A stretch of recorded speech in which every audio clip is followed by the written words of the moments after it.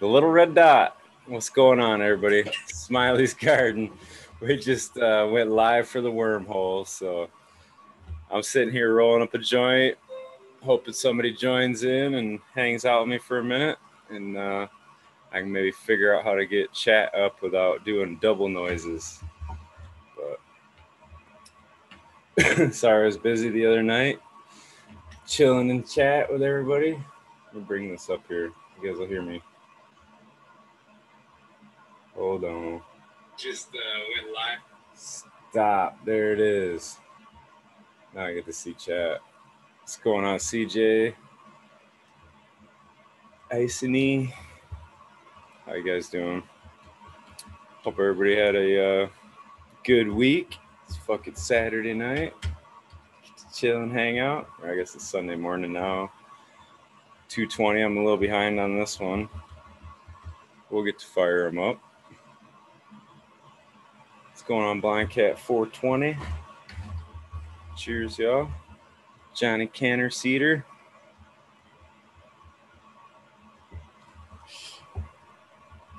You got What's up, Smiley? What's going on, man? What's up, brother? Got your gift package the other day, I see. I did. Got my gift basket. Should keep you busy for a minute, right? Like, oh my God, that's crazy. That's crazy. Yes. Yeah, that'll definitely keep me busy for a couple of minutes. Turn that to sideways here. I know I was gonna send you just all the ones I did, and then I'm like, I don't know, man. I got those other ones in the package were handed to me at the Gene Traders, so they're fairly fresh, and from Sticky Mitten, which he's a YouTuber here in Michigan too. Sticky Mitten Cannabis, I think, is the YouTube it's under. So I've heard of that. I've heard of that name before. I've heard it mentioned. I'm pretty sure Eagle did an interview with him. Or yeah, okay. I'm pretty sure he's got one of the episodes. I'd have to look at that. But. That would have to be where I heard that. Yeah. So I mean, some of them I don't know what to expect, but you know. Yeah, it's exciting. I tell you. Those Mac Mosa ones are actually pretty expensive. So. Are they really? Wow. Well, I already ran it. I got it going right now, and I'm not going to crack the rest of them, so I just sent them to you to run them out because I figured, I don't know, run them, see what you think, if there's a big difference between expensive beans and bag seeds, you know? Okay, definitely. Yeah, I'm excited to try that out. Yeah, I accidentally, I was going through thinning out a few of my my plants in the flower, and I was doing some snipping. Normally I do it with my fingers, and I was using my skizzers, and I went and I snipped off the whole top of one of them. Yeah. Yeah. Oh, you know, that shit happens. So I just took it off your finger. That? You snipped your finger? No. I snipped the tip off of one of my my plants. Oh, yeah. All right. Yeah. So I just took that sucker and I pulled a couple leaves off and I just stabbed it into the sand, and man, it's doing good. It's like I just took another clump, you know? Yeah, it works. Yeah. What the heck? I needed to take a clump off of that one anyways. That was one of my mystery beans. Not beans, but it was one of those where the plant was growing, it was just about ready to be transferred into flower, and lo and behold, there's a little plant growing up down below it, you know, little seedling that popped up. So that one there is where I got one of the clones off of. It is now. You know you're hustling and hurrying when you go to snip one. Like, I don't know if you hold the branches and snip with your scissors kind of thing. Like when you're doing some of that, I've caught the end of my finger where it goes through the stem, but the scissors are just at the end of your finger. You know what I'm saying? I caught it. Man! Oh, that'll sing too. Oh man, that just made me hurt just thinking about that. Man. Yeah, because you don't feel the scissors on your finger, and then when it snaps through the stem is when it gets you. You know what I'm saying? And so it's got some momentum already going too. Slice right through. I've gotten myself a couple times that way. I'm like, oh man, I gotta slow down. It's fucking crazy. Lose a finger. Yeah, I could only imagine. Yeah, that would not be any good. That would not be any good at all. I've heard people snipping their fingers and stuff, but I haven't gotten close yet, so I'm pretty happy about that. Yeah, just take your time and don't. It's when you're well, hustling. I'm not in any hurry. When I was doing that, I just couldn't see what I was doing, and I was just doing it with the scissors, And then the whole top went. Whoop, and I said, "Oh shoot! Didn't mean to cut that one." It happens. Yeah. I think you took it well. Yeah, it was a simple fix. I just took it and stabbed it into the dirt or to the sand, and man, she's growing like a weed. That's what weeds do in sand. Yeah, I've got a full on bud that came off of this one right here that I snipped off of a section over here. It's about that big, good 2 inches tall, and that sucker's it's in there rooting. Got a re-veg project. Yeah, that's the first time I've ever put a bud of that nature and tried to re-veg.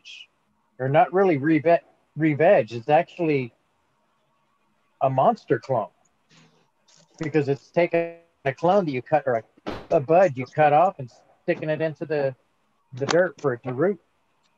So if you're re-vegging, that's coming from the pot. It's still in the pot, I would think a re-veg would be, right?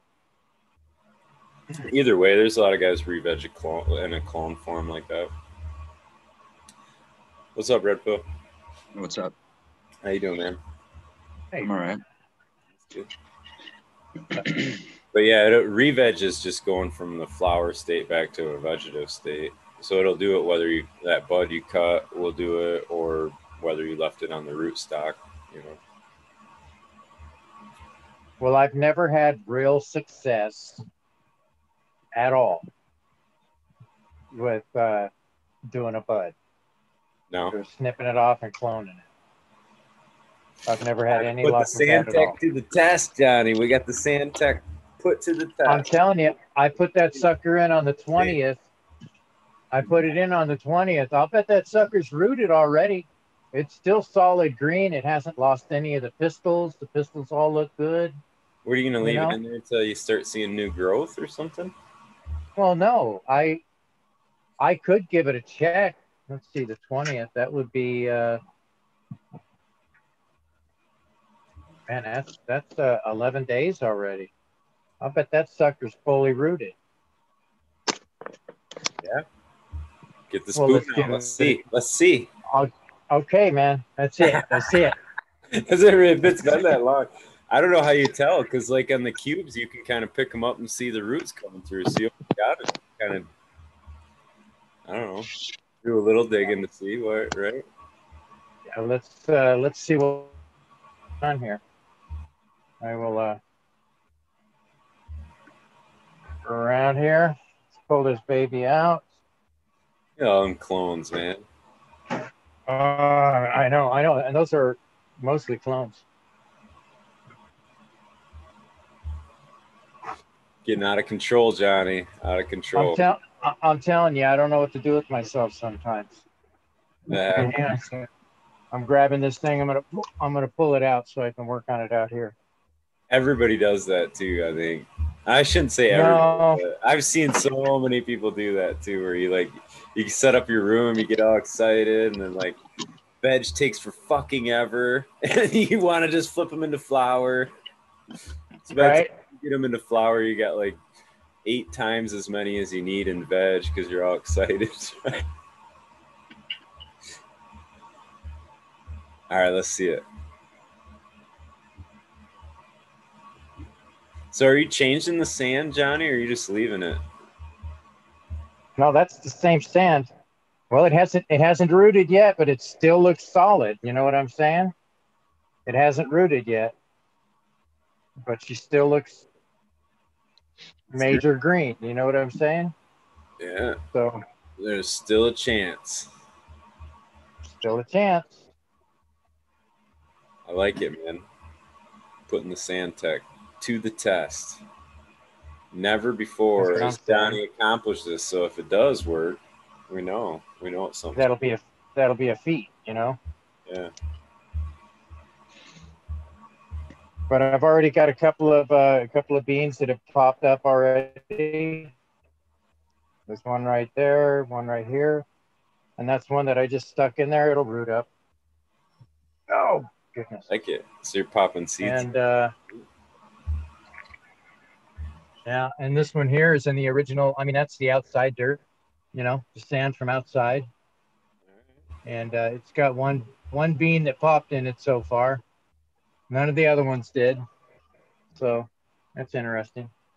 We'll see how it goes. And then not only that, I put some of my 80s and 90s beans in there just to see if they would even do anything. You know what I'm saying? Yeah. Because it's supposed to be that kind of a wild type of a nutrient type of soil. So put this crap back in there. Fingers crossed, man. That's what I'm saying. It's all, you know, it doesn't even matter if it doesn't make it or not. To me, you got seeds that are older than me, Johnny. Yes, sir, I do. Yes. Yeah. See that? It's a fake dog. It's a fake dog? A fake dog. What's the point of that? It's just to fuck with my dog. Once I get a battery in it, I think it makes noises and shit like that, and it'll mess with my dog. So that'll be good. It's a toy, you know, for me to mess with my dog with. Yeah. If I can't get this to switch around now. Yeah. It was a pretty cool afternoon, man. I was getting some stuff done around outside. I sifted some compost, and then Big Jar Grows and his wife was out this side of the state because of tulip time or whatever. So they stopped by and had dinner with us. So that was kind of cool hanging out. Oh man, that's awesome. Yeah. Right on. Sounds like a great day. Yeah, it is. It was a good day. Anytime you get to spend with friends is a great day. That's my thought. Most definitely. Yeah, so I'm trying something new. Mr. B's green trees. Oh yeah, I like the Mr. Yeah, this here was sent to me by Miranda Family Farms. He sent this to me, and he said, since you like testing stuff, he said, test this out for me. So I cracked it open. What is the NPK rating on it? They got like 3-4 different ones. 744 growth. There you go. Yeah. They got a bloom one too, I think, that's like higher in the NP, the P. Yeah, so lower in the N. So it's a little sample pack, you know, it's not real big, but I think I'll be able to get probably maybe 10 to 12 gallons worth of solution out of it. I'm thinking. Well, you'll just top dress that right on the top, like a quarter cup of that on each pot, probably. What size pots? You're in them 5-gallon buckets? Well, it says here if you wanted to do, what is it? You add 2 tablespoons to a gallon of water. Oh, you put it right in the water? Yeah, that's what this here said to do. So I went ahead and did that. Put it right in the water, shook the crap out of it, you know, agitated it up, you know. Yeah. Did that about 3-4 times, and then after that, I slurried it, and then I poured it into my container and watered my plants with it. So I went through all of my veg with. I made 3 gallons worth, and I fed my veg basically. All right.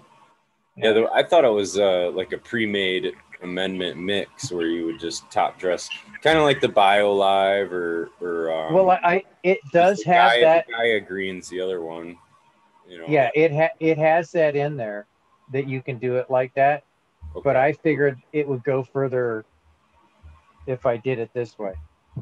I'd be able to spread it out to more plants. You know what I'm thinking? Yeah. You know, I'm always trying to look for the best way to go about making something.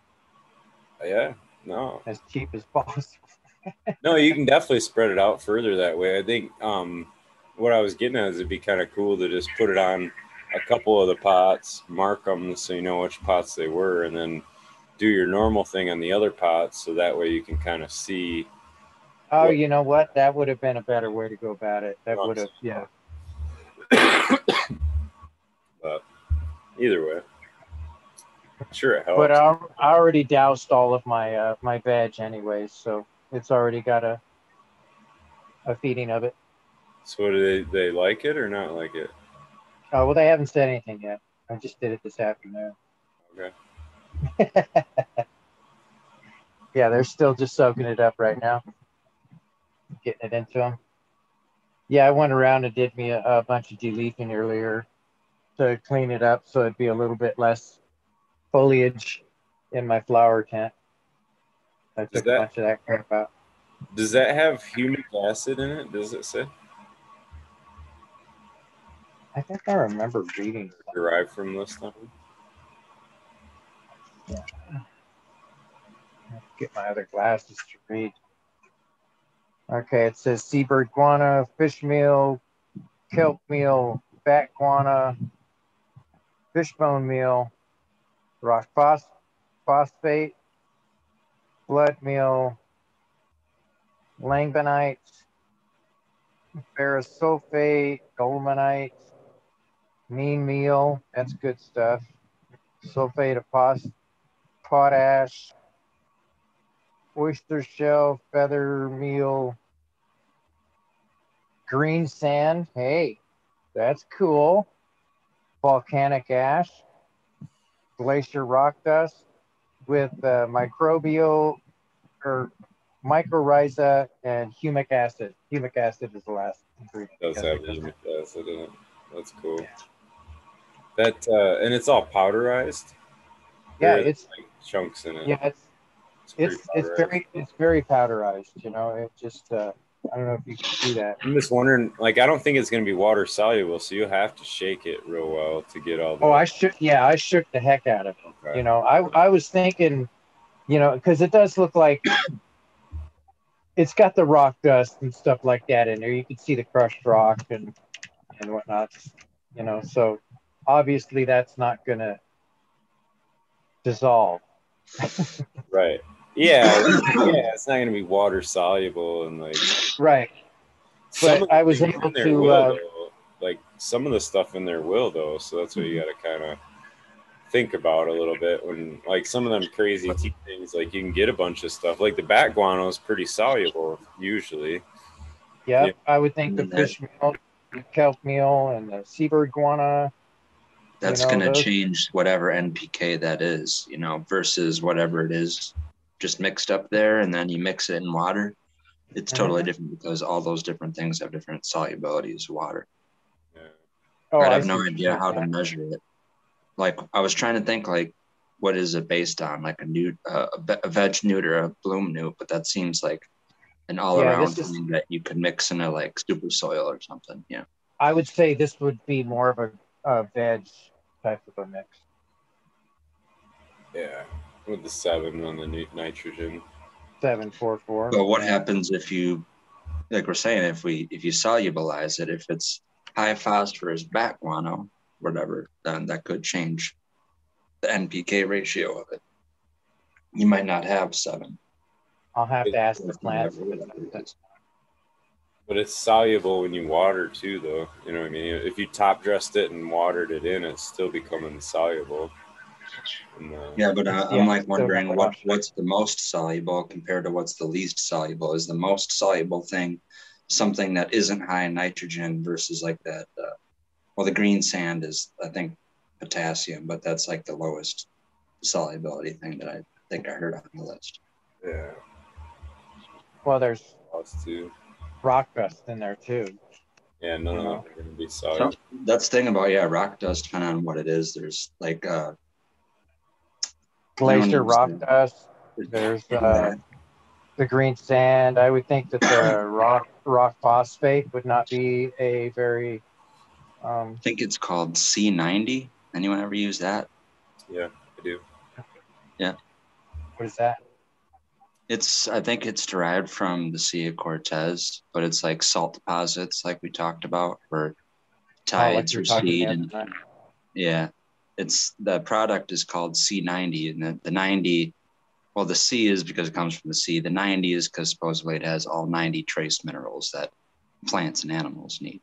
Where like, I don't know exactly, but I think like kelp has like 77 and like rock dust has like 78. I think they're both missing a tiny bit of what the C90 has. Yeah. But you're basically like making diluted seawater when you mix that. It is highly water soluble because that's where it came from, but now you're basically feeding seawater to your plants. Yeah, it's definitely one that I don't think you want to do a ton of, but it's helpful on occasion. Some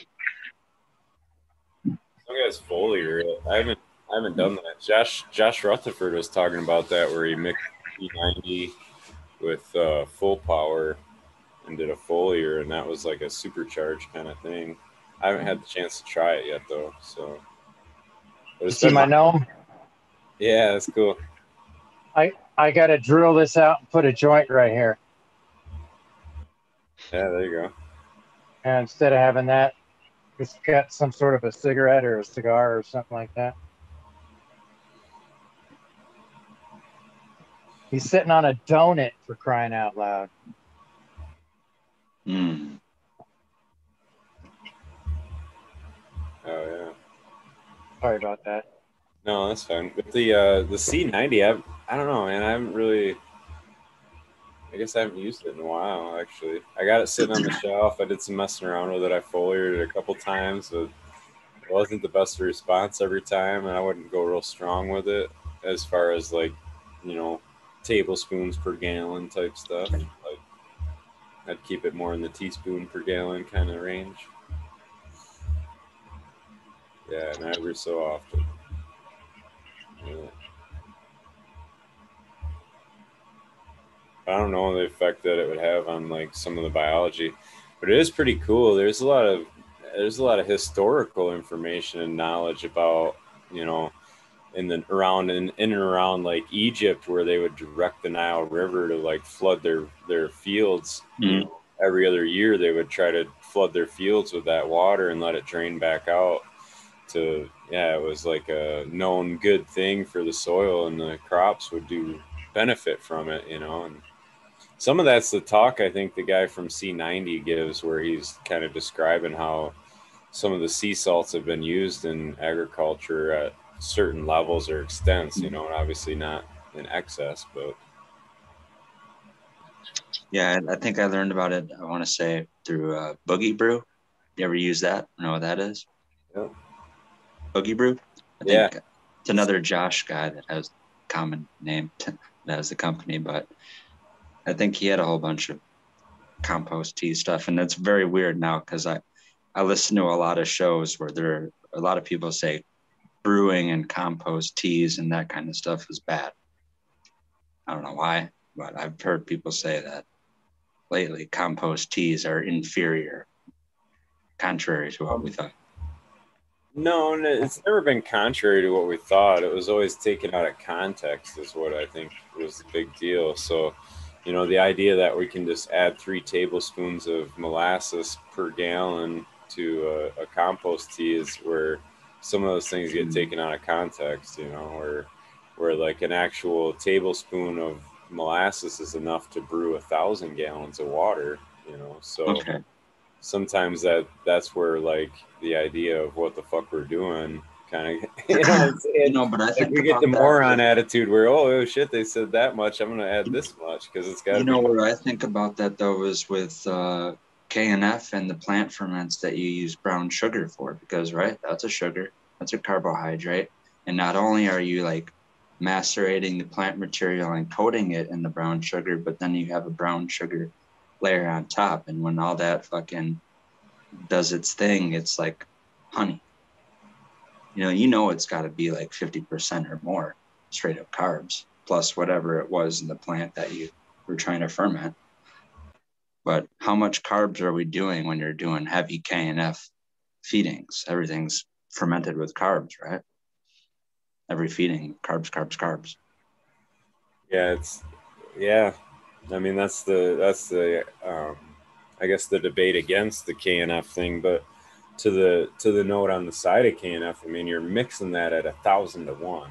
Mm-hmm. So as far as like trying to say that yes, you can, it's highly potent, and yes, you can really overdose it really fast. And I think that's probably more to what people do that have problems with KNF. I think they're more to the end where they're overdosing things.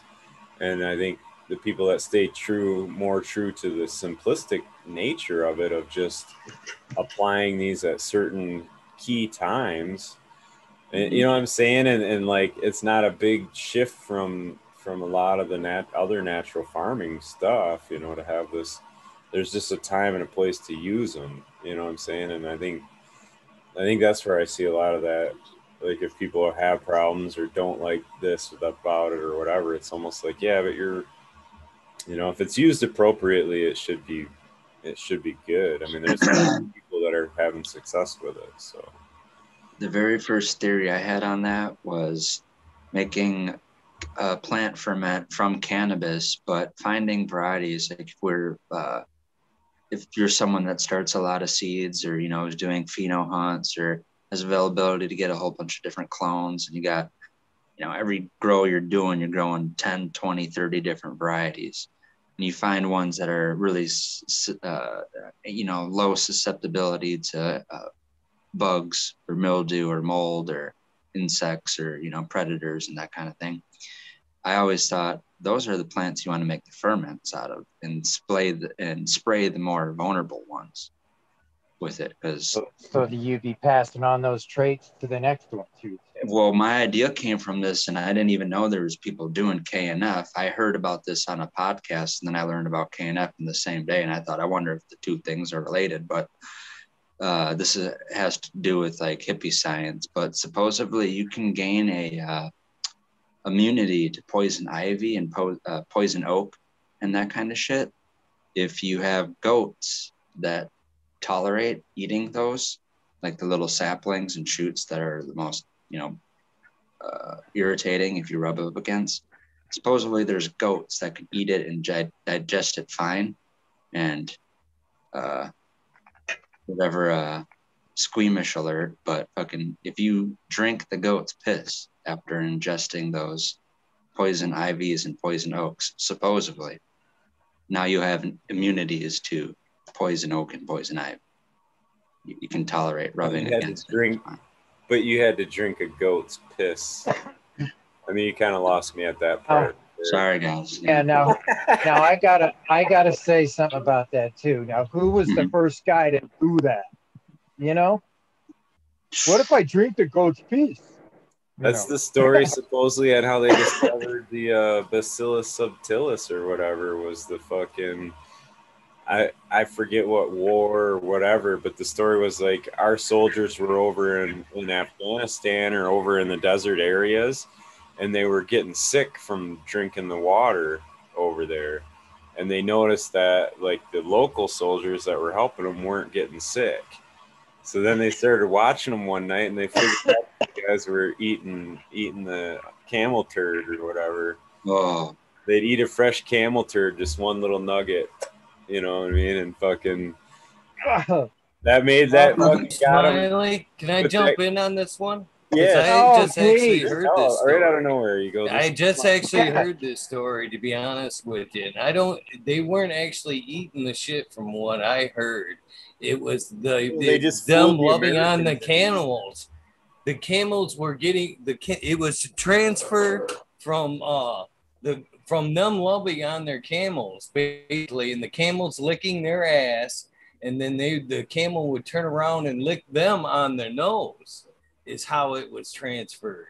It wasn't them eating, it was them licking on them is how it was being transferred. Well, I could be wrong, but I just heard they just thought it was funny to trick the American soldiers into eating the turd, actually. So that was the inside. Oh yeah, that's what I was wary of. Is as I was saying that, I'm like, no, this is a prank. This is a prank to get you to drink goat piss. Don't do it. It's It's a snipe hunt, man. Don't do it. It's a snipe hunt. Yeah, he's like, hey, they're watching us. Let's act like we're eating camel shit. Right? Yeah, that's what I was thinking, man. The first time they were fucking mocking them. It's funny shit. Well, the Colombians did that to us too, man. Like back in the day, there was what is it, the Colombian Missile Crisis and all that, right? In like the 70s and shit. And the fucking and the Colombians, like the Americans, I remember that, spies over there. Like we sent CIA operatives over to Colombia to like, you know, be spies like us or whatever, right? The fucking Colombians knew they were there the whole time. So they just like pandered to them and were like giving them fake info and shit and sending them to different places. And then at the end of it, they filmed the motherfuckers. Every bit of it, dude. Every bit of it they had on film. Like, and then they sent it to the US government and they put it on the air on their TV program or something. And they made a big mockery of the US CIA because they freaking were like, they thought they were sneaking around and they thought they were paying off people to get information and shit. And it was all on film and they did it like fucking documentary on how stupid they were. Shit. Oh my gosh. Yeah. The CIA. Did they have the Benny Hill theme song playing too? Something, dude. It was funny, man. Oh yeah. Oh, that's good. I was like, that's hilarious shit. Hey, so I thought of this. Your Agent Friday, you know, from the fucking Dragnet and shit. Fuck, over in Colombia. No, yeah, he's Agent Friday over in Colombia trying to fucking get some insider information from some Colombian dude. Like, oh yeah, see, yeah, okay. Hey, we'll help you out. Hey man. Think of it more like Naked Gun. Right, yeah. Yeah. Naked Gun. But I did think, though, on top of making a ferment out of those plants that you find that have those tolerances to pests and mold and then whatever microbes, bad microbes, not only making a foliar with that, the ferment of those plants combined, but then the finished product essential oils too. So now you do like talking steam distillation run of the spider mite tolerant plant, and then you do the essential oils of the powdery mildew tolerant plant. So now it's a 4-product thing. You have the ferment from the spider mite tolerant one, the ferment from the powdery mildew one, the essential oil through the spider mite one, and the essential oil through the powdery mildew one. You mix all that up and spray it on your plants. Dude, you got to do that and call it the red pill. It's the red pill spray. The red pill antidote? Yeah, no, man. You got a patent right there. Fucking. I thought about it. Like I said, I wanted to make those those Glade plug-in things too that make your house smell nice. They're just like little essential oil ones. But take out the essential oil and put like Lost Coast Plant Therapy in. And then put those in your garden. So now your whole garden is basically fumigated with, shit that the bugs don't like. Yeah, I think you could just go right to the oil at that point with the whatever oil they use in the Lost Coast. What is that? Thyme oil? Yeah. Exactly. Thyme, peppermint, whatever they use. But my theory on that was you don't have to, actually introduce foliar. And this is something that, everyone's like, okay, I'll use it in veg, but I'm not going to do it in flower. Well, here's the perfect solution, because now you're fumigating the air. You don't have to hit the plants with anything. You don't got to spray it on there. It's wafting in the air all around. It'd be even better and more effective in closed rooms. Well, my question to that is you don't want to be spraying your plants in flower with something of that nature, right? So that's what I mean.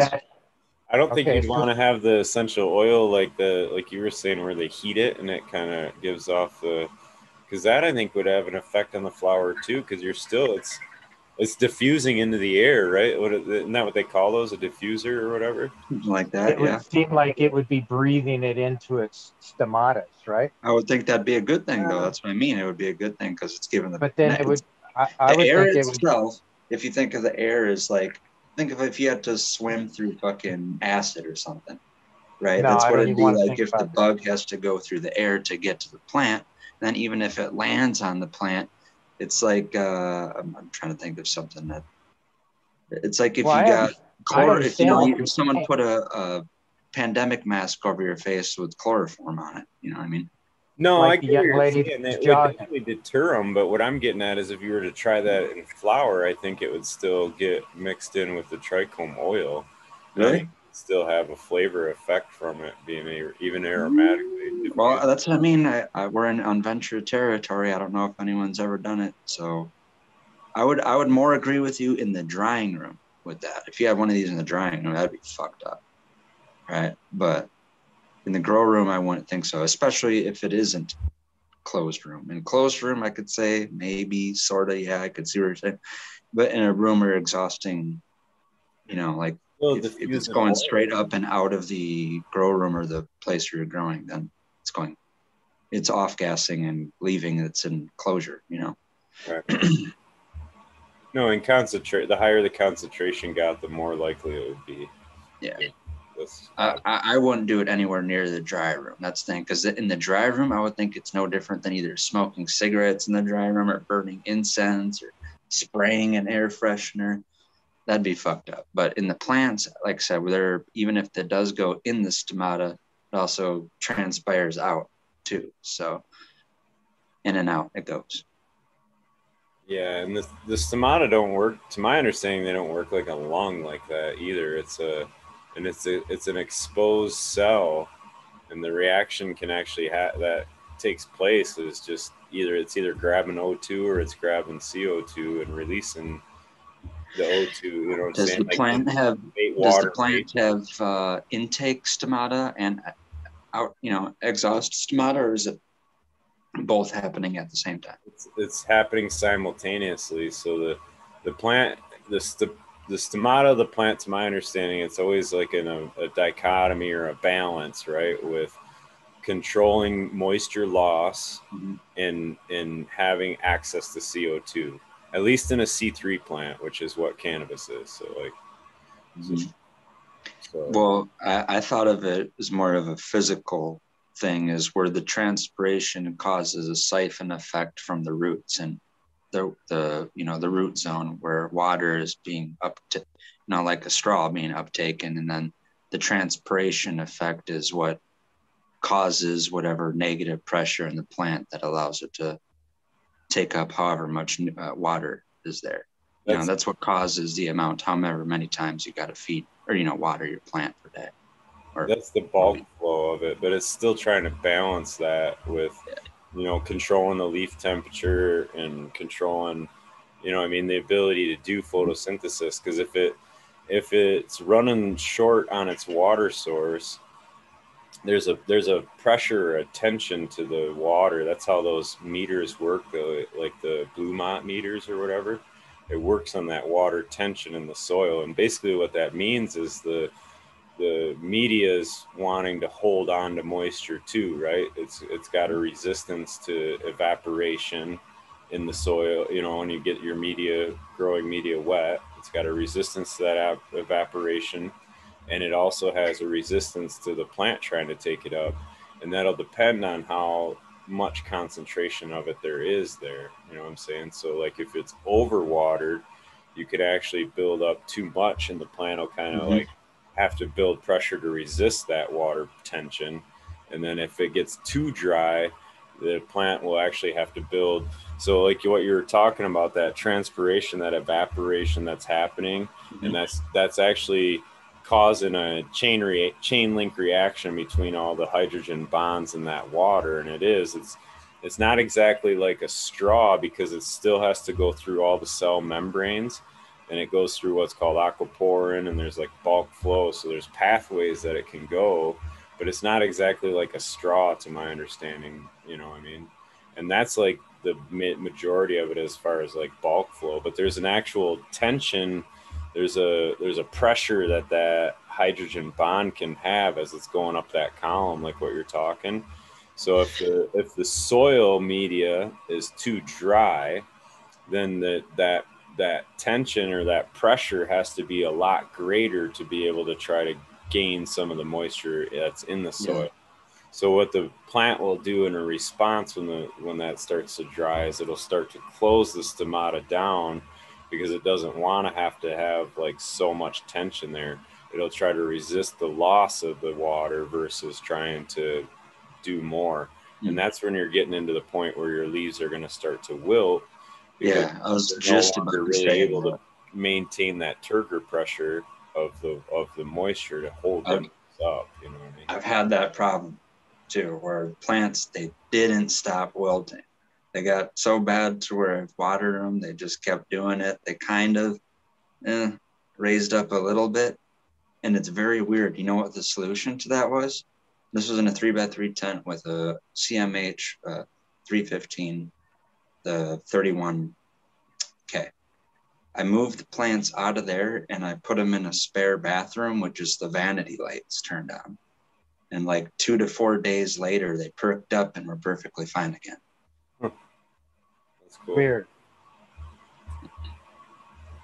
What do you think that was? The photosynthesis, like I said, driving whatever that effect is. I was beating the plants with too much light while letting them dry out too much. Okay. That would be my guess based on what Smiley just said, unless I got it wrong. No, that's right. So do you think it's kind of like the weather? The plant reacts kind of like barometrically pressure or driven? No, I mean, you're talking about the pressure in the soil and the plant's fully in control of that. I'm just talking in the physical properties of the hydrogen bond in water. That's all. Like, it's straight up. Oh, I was going to ask, you ever hear about that Orson water then? The Orson water? Yeah, it's like that, whatever, fourth state of water or whatever. Oh, easy water, yeah. They changed some molecular, I don't know, they, like I said, mix supposedly the molecules in water form parallel lines or something like that. Well, it's called an exclusion zone, and there's a particular reaction they noticed at the surface. So like when you put a droplet of water on a surface and it's hydrophobic, it'll have a droplet form, and if it's hydrophilic, it'll like kind of like dissipate evenly across that surface or whatever.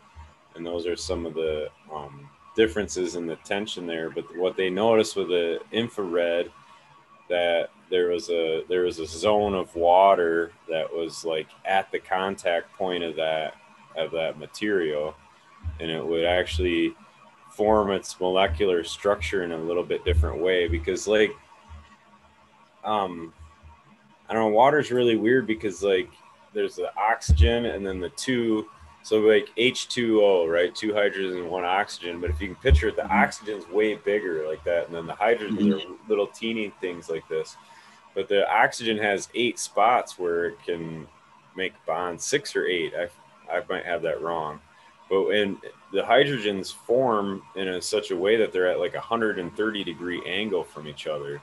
So it's almost like, you know what I'm saying? It's almost like a spaceship kind of looking shape to that structure. And then the other hydrogen bonds can shapes. Yeah, so like that oxygen is open to bind with other things. That's what makes water a lot of the solvent that it is. I keep failing to send it out. When we talked about something like this a while back, I brought up heavy water, and I didn't know if you sent or if you had seen all these videos that I was going to send you a link to. But the same person that does the video, he uses, it's kind of funny, but he uses dog toys, like dog chew toys, as examples of what molecules and certain things look like. And he did find one where it's like 1 big oxygen atom, 2 little hydrogen atoms. And he's like, this is pretty much what oxygen represents, or a good way to represent oxygen, or water molecule. Well, and the particle size there is like what we don't grasp, or I didn't anyway either. You know, like the oxygen's a lot bigger and hydrogen's way, way smaller, and like just, I don't know, like there's 1 billion water molecules in one single cell. You know, so like just to kind of get your head around some of the size differences there, it's like crazy to think, you know. I don't know. But there is some thought to the idea of structuring water, most definitely. And I don't know, some people that kind of talk negatively about it, I think, are just closed-minded. They're not trying to be open-minded at all, because there's most definitely anomalies about water that science does not fucking explain. And it's a crazy thing, but it's like people want white papers on it. It's like, we don't even fucking know, dude. There's like 70 some things about water that there ain't no white papers on. We don't know why it fucking does that. You know what I mean? It's like, it's an anomaly. So, science don't explain it, you know? When you were talking about that barrier between, that little thin barrier, do you think that little barrier is like the communication barrier? So it reacts to what other substance might be on the other side of that barrier, and creates that kind of communication so that it can start to work. There's a lot that we don't know about it, but it's like basically the molecules are forming similar pattern to what they would do in an ice cube, and it's not a liquid or a solid. They describe it more as like a gel type of that's why they call it the fourth phase of water. But it's called the easy water because it's called exclusion zone. And what they're finding there is that the particles that are not, the water almost purifies itself, if that's a better way to put it. It excludes out any other materials that aren't hydrogen and oxygen, basically. So if it's got calcium in that water or whatever, the cream rises to the top, and in this case, the purest water is at the top. And then they found that if they apply certain infrared light to it, which, you know, like all objects kind of emit infrared light, I guess, or a lot of stuff does, but whatever, if they emit infrared light to it, they could almost double that exclusion zone area. And some of the thought is like that's a whole new area about water that we never understood before, but it explains a lot more. Have you ever seen people harvest move around in a plant, and how, you know what I'm saying, how water and nutrients can move around in a plant in such a way? There's a lot we're still learning about that. So have they got an idea of what that exclusion zone is actually for? What does it do? You'd have to watch it, man. There's some videos on it to get your head around it a little bit more. I really don't know enough about it. Yeah, that's interesting, man. That sounds... This might sound dumb. Does it have a shelf life? I would imagine so, yeah, because they could remove the infrared light, and that doubling effect would go back down, and it would be... And I think they're talking in like microscopic kind of... Yeah. I don't think it's something you can see with your naked eye or anything like that. But it's just a total new understanding that they found as far as a fourth phase of water that we never really realized about before. And it does shift the thinking of, like, you know, just how much or how things can move around in a plant in a certain way, or how things can move, you know, like how blood moves around in us, for example. Like, you know, if I were to ask you that question, we say, well, our heart circulates the blood around, but our heart doesn't generate, like if we were trying to recreate our circulatory system, our heart is not capable of generating the pressure it takes to get blood to all the little vessels in your fingertips and in your skin. You know what I'm saying? Like all the little vessels that are all through your body. You know, they've tried that before, and the amount of pressure it would take, if the heart was building pressure and moving blood that way, the amount of pressure it would take is like, you know, 1,000 times what the heart's even capable of doing. So like our understanding of even how our circulatory system and shit is affected by that understanding of that fourth phase. So yeah, so it's that is a trip deep. Right there. It is. It's pretty deep. Yeah, yeah, that's deep. It's very deep. I would think that our just, you know, thinking as a breaking things down, I would think that your blood vessels would be part of the snake-like effect that would kind of like your intestines, how it pushes things through. You know what I'm saying? Kind of like a worm in a way, how it moves. But it's just not that way. I mean, like some of the vessels get down to like two, you know what I mean? Like there's like 2 or 3 cell wide, Yeah. And so it's like, they don't understand that part of it totally. Like, and that's how our blood gets around us, you know what I mean? So like, I don't know. I used to love Rugrats and Magic School Bus when they would animate. They would shrink themselves down and go. Go into the blood. Yeah, go into the bodies. Yeah. I don't know how accurate that shit was, but it sure was entertaining. So Johnny, you probably remember that movie in the 80s where they Inner Space, wasn't it? Inner Space, was that the movie where he shrunk? Yeah. He had to, they injected him in somebody or something, and he was floating around the body, and he was gonna do kind of repair. He was taking out a cancer tumor or something like that. We had Osmosis Jones, like I said, Magic School Bus, Rugrats, probably some more did other things like that. It's a repeating theme, you know, there's no originality in Hollywood. Yeah, it seemed very scientific, very like outer space, you know, that movie. Right. Yeah. There you go, Patrick. It was pretty crazy. Yeah. I seen a movie when I was younger called Phase 4. And gosh, man, I was probably I must have been about 11, 12 years old at that time. But this movie was about ants and how ants were able to build things that were affecting the scientists. And I think this was down in Africa or something like that. And they were studying the ants, and the ants were building like really, really smooth sides to an anthill. And it would literally hit the sun would hit it at a certain angle, and it would shoot right at the laboratory that all the scientists were in. It started heating up the building. They couldn't figure out why the building was getting hot. They went outside and found all this stuff built up. And yeah, it was a wild movie. It ended up being where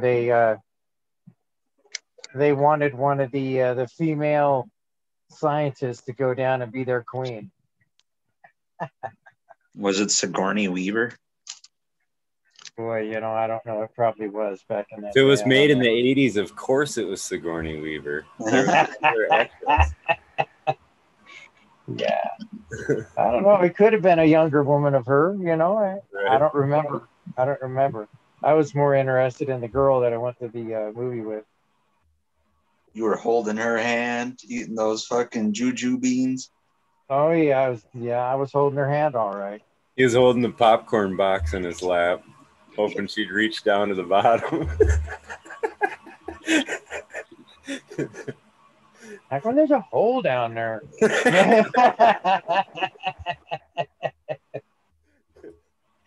Oh, that's too funny. Oh shit. Good stuff. Oh shit, it's almost a 20. I didn't even play the dab song. Yeah, I got some of my Crazy Hazy loaded up right here. I literally just put a dab on, so I'm got a good instinct of switching up. Right? Yeah, you're getting the internal clock going, Red. I got Sea Stars. This is kind of becoming one of my new favorites. What is it? I don't want to say it too loud. The other girls will hear. Oh. Kind of Sea Stars. It's it's Crippy OG by Donnie Burger. I think I hear some hissing in the background, Smiley. Oh, you started a war now. Right? They better get on their game. Fuck, man. The ladies are talking, man. It ain't easy to get this #1 spot. Y'all better get on your game, girl. Don't be hating. Don't be hating.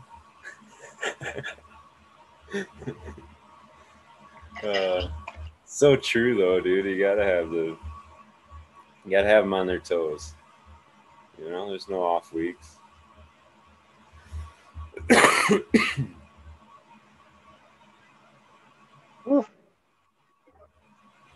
There's plenty more of them to try. So it's like Dallas Cowboy cheerleaders. They don't just take any girl on their squad either, you know.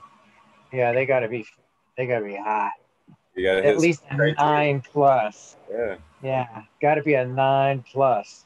Don't want to give them a bunch of bullshit either. You can't be a fucking diva and whatever. You got to be a team player and get out there and do the thing, and you know. Be willing to get on your knees. I didn't say all that, but I'm just. Well, you know, you're taking the metaphor the wrong way there, Doug. No, I wasn't talking about that. There.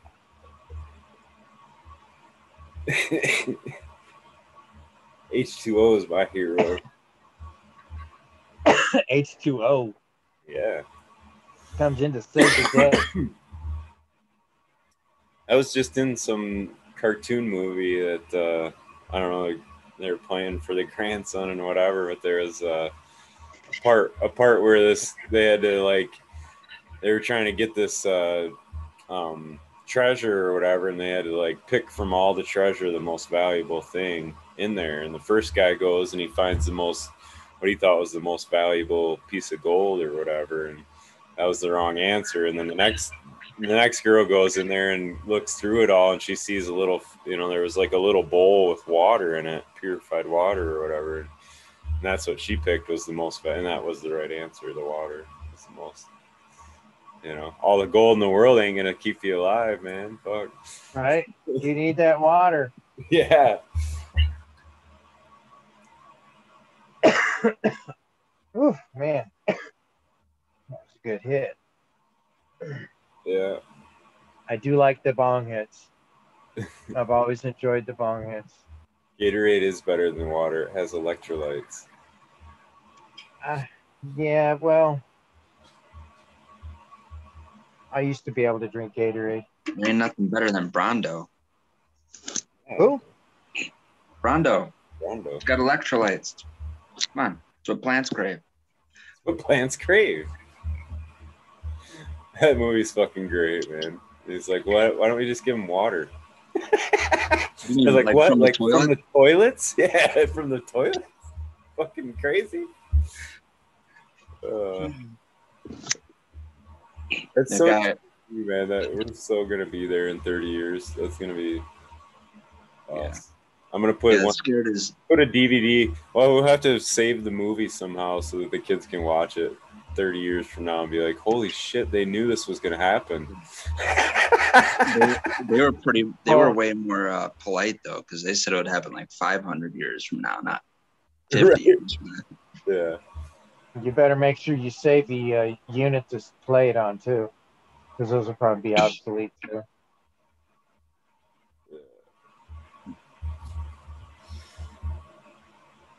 I remember the 8-tracks, man.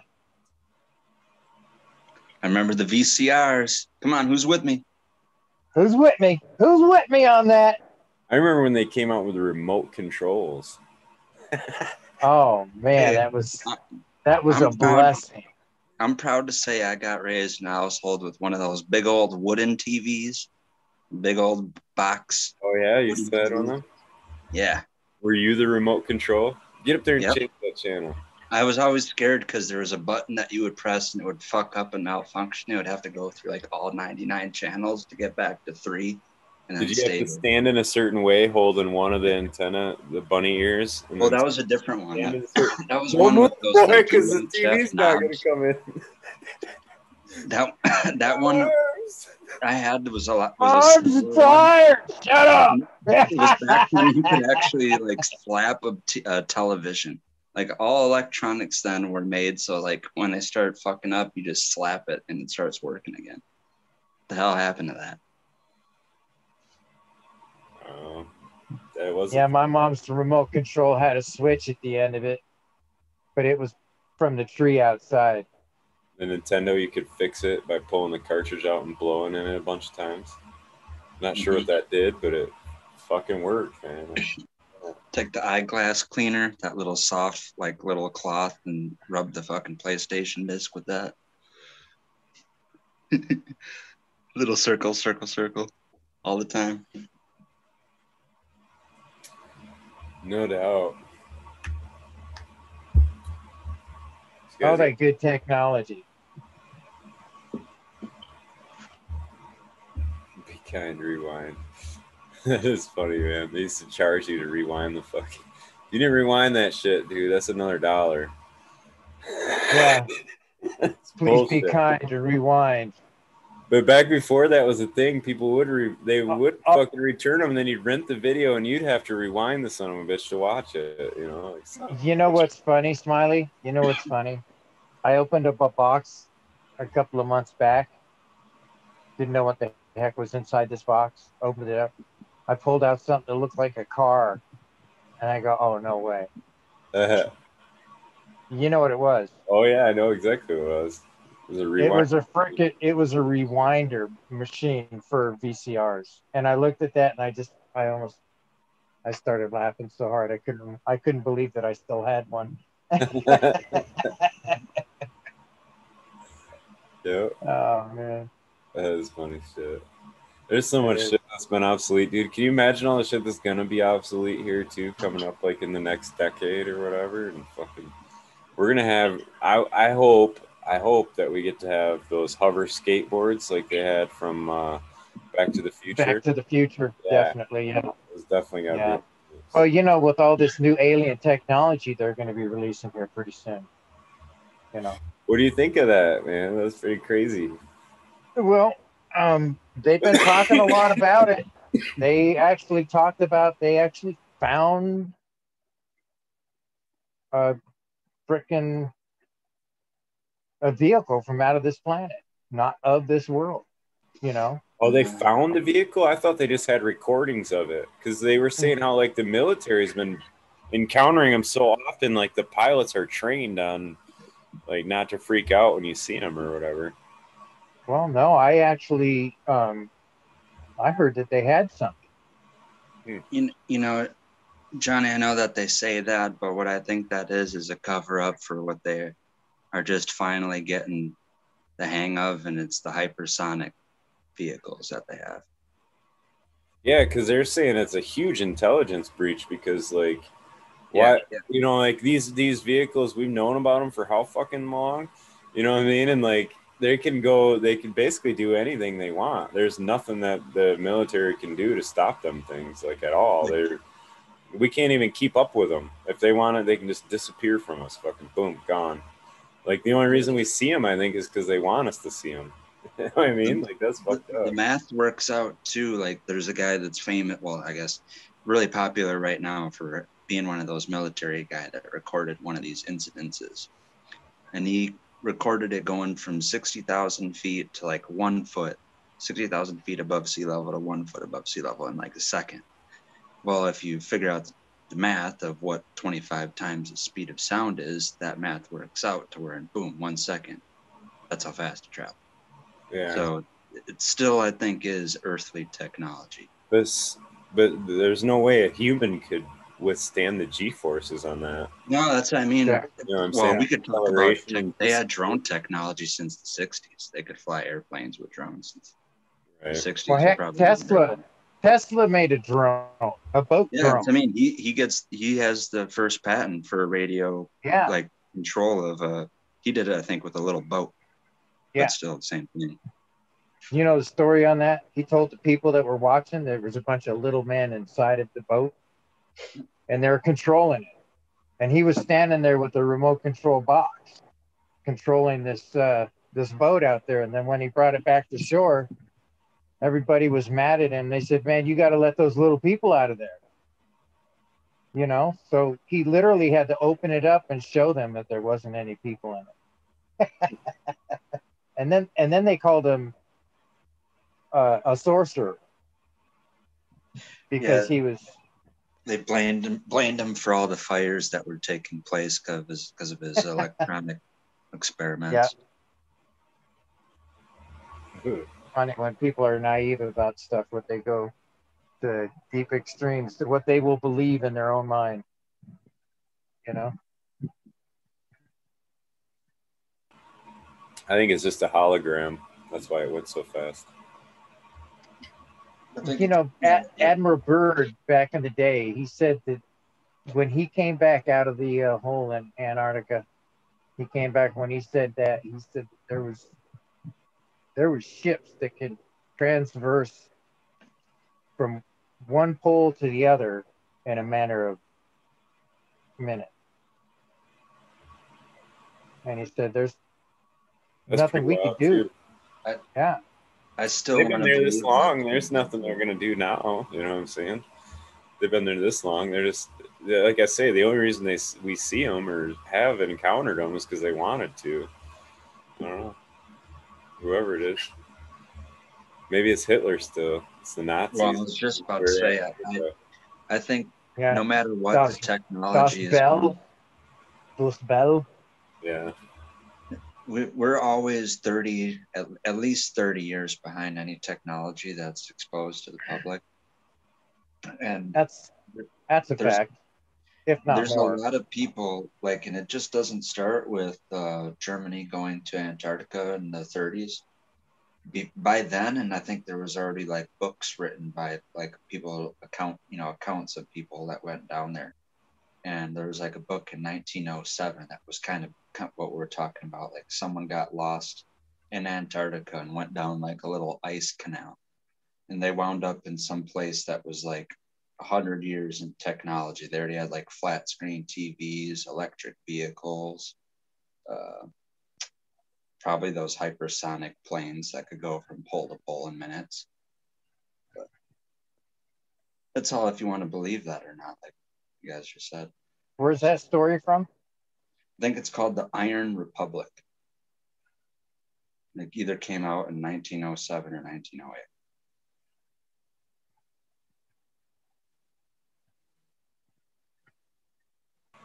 I do think that's a really wild account, though, the Admiral Byrd. That's just a pretty anomalous story. He either is a ball-faced fucking liar, they kind of made him out to be, or that's a really, because he's the only person that's been over both poles, right? Isn't it? Yep.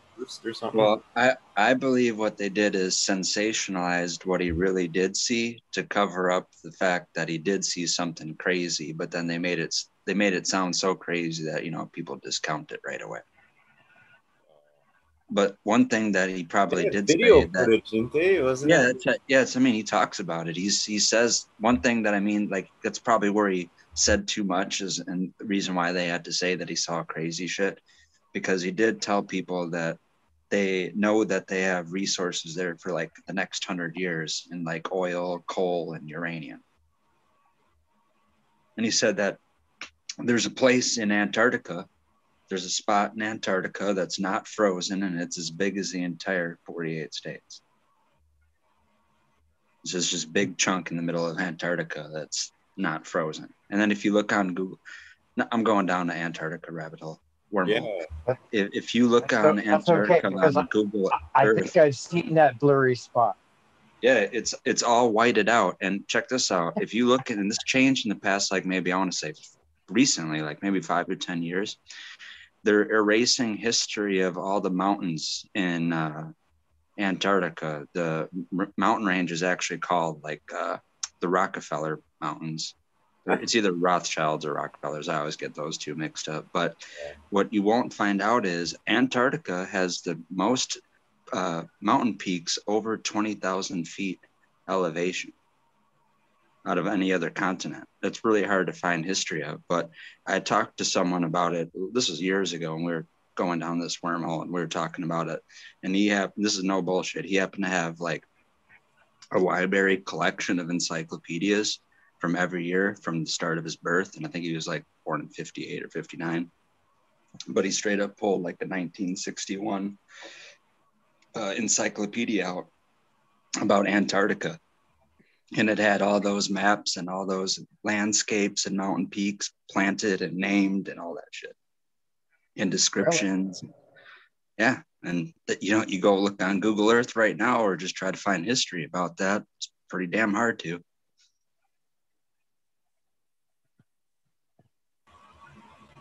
There's a lot of fuckery going on about Antarctica, that's for sure. Well, I've heard people refer to this time period right now as being the second burning of Alexandria, where there's so many things being removed off the internet right now.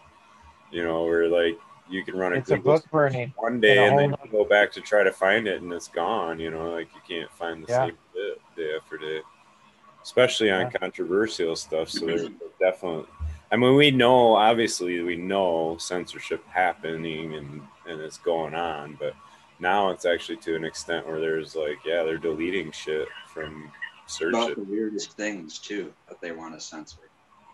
Like what's wrong with us questioning that kind of shit? You know what I mean? Look it over in China, dude. They censor anything to do with Tiananmen Square. Like if you look into it too, like they fucking physically removed that. Like there's people that remember it over there, and there's people that definitely are on the opposing side. But a majority of the public, man, like they're like, "What the fuck are you talking about?" Like there's no history of it. It's not taught. It's not. Yeah, they just like totally made it disappear off the internet. Like like the algorithms will make shit remove. Like they figured out people that were trying to keep the memory alive were like using coded wording and shit like that to try to link articles, and they're totally like removing that, you know, because that's a big embarrassing thing to the Chinese government, right? They fucking mowed down their people with tanks, you know what I mean? Like, gotta save face. Sorry, Johnny, my bad. Go ahead. Oh no, I was just commenting on that. They got to save face. That's the way they go about things. They hide shit. They lie. You know. I was gonna say about the censorship in the last 8 years. I don't know the exact total of liked videos that I've had, but I think over 1,000 of them have gotten removed or made private. Crazy. Yeah. But we're headed that way too, though. Like if you look at it, man, they can just fucking remove shit off from platforms, and they can, you know what I mean? Like they don't like what you said, they boom, you're done. You know what I mean? Your shit's all fucking gone. Your profile, all that shit. Like they don't give a fuck. You know, like lately they're kind of, in my opinion, when they shut the president down, they were pretty much fucking showing their hand as being like, fuck you. They were letting you know. I don't give a fuck who you voted in as president. We're shutting his ass down. You know what I mean? Yeah. Like, this is what we're doing. Yeah, there's some truth to that. That's some bullshit. Yeah. Yeah, I didn't understand that. That was just, this means that. Don't get me wrong. I don't think he should have been on there in the first place. I'm not agreeing that he should have been on fucking all that shit. I think that was wrong of him, but that's just me personally. I don't think you should be in day-to-day knowledge of, you shouldn't have your fingers at that reach to the public when you're at that side of sensitive information. You know what I'm saying? Like army generals and whatever high ranking top secret people aren't, you know what I'm saying? They shouldn't be on fucking TikTok and Twitter and shit. You know what I'm saying? That's what top secret means. You fucking left your phone outside, bro. Like you ain't taking pictures of this shit, you know? Yeah, that's right. Yeah. Yeah, especially just the phone itself is the most privacy intrusive thing that exists on Earth, probably. It is too, yeah. And if you don't think it's listening to you, start talking about some off the wall fucking thing you never talk about. Like, I don't know. You can't even say that. A new rubber ball. I want a red rubber ball.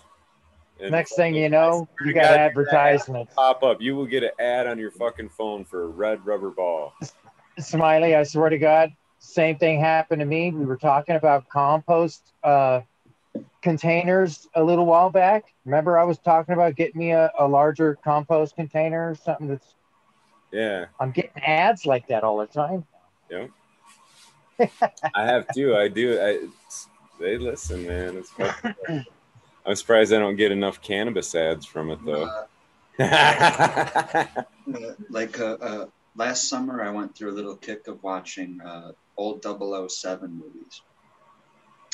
And then I went on even more of a tangent where I was like, I want to get the same watch that 007 has. And I was talking, surrounded by Keith, and this was in a private Google Hangout, it's called. Not live or on anything. And I was telling him that. I'm like, I want to get the same watch that 007 has. And then we, whatever, carry on the conversation, end the call. first next time I open up Instagram and I scroll down, the first sponsored ad or whatever is for watches. And I never get those first, obviously the first time, I'm not a watch fiend or whatever. It's the very first thing or time that crossed my mind, and I talked about it one time, and then Instagram was listening. And that's exactly where I got my ad too, is on Instagram. Yeah. Because that's where I spend majority of my time is on Instagram, either that or on this, so I would understand how they would hit me up on that matter of fact in that avenue. Chicha said her phone was right next to her computer. Thanks a lot. You got to screenshot those ads, Chicha, and post them on Instagram tomorrow. I see this red rubber ball fucking ad popping up. Because no way. Seriously, we're looking for one. You know what I mean? You were seriously interested in buying a red rubber ball. I remember you saying that, Chicha. You guys are gonna make me go get my dog's chew toy, because what is it? A red rubber ball. And I just got a brand new red rubber ball out of the drawer for my dog just the other day. Yeah.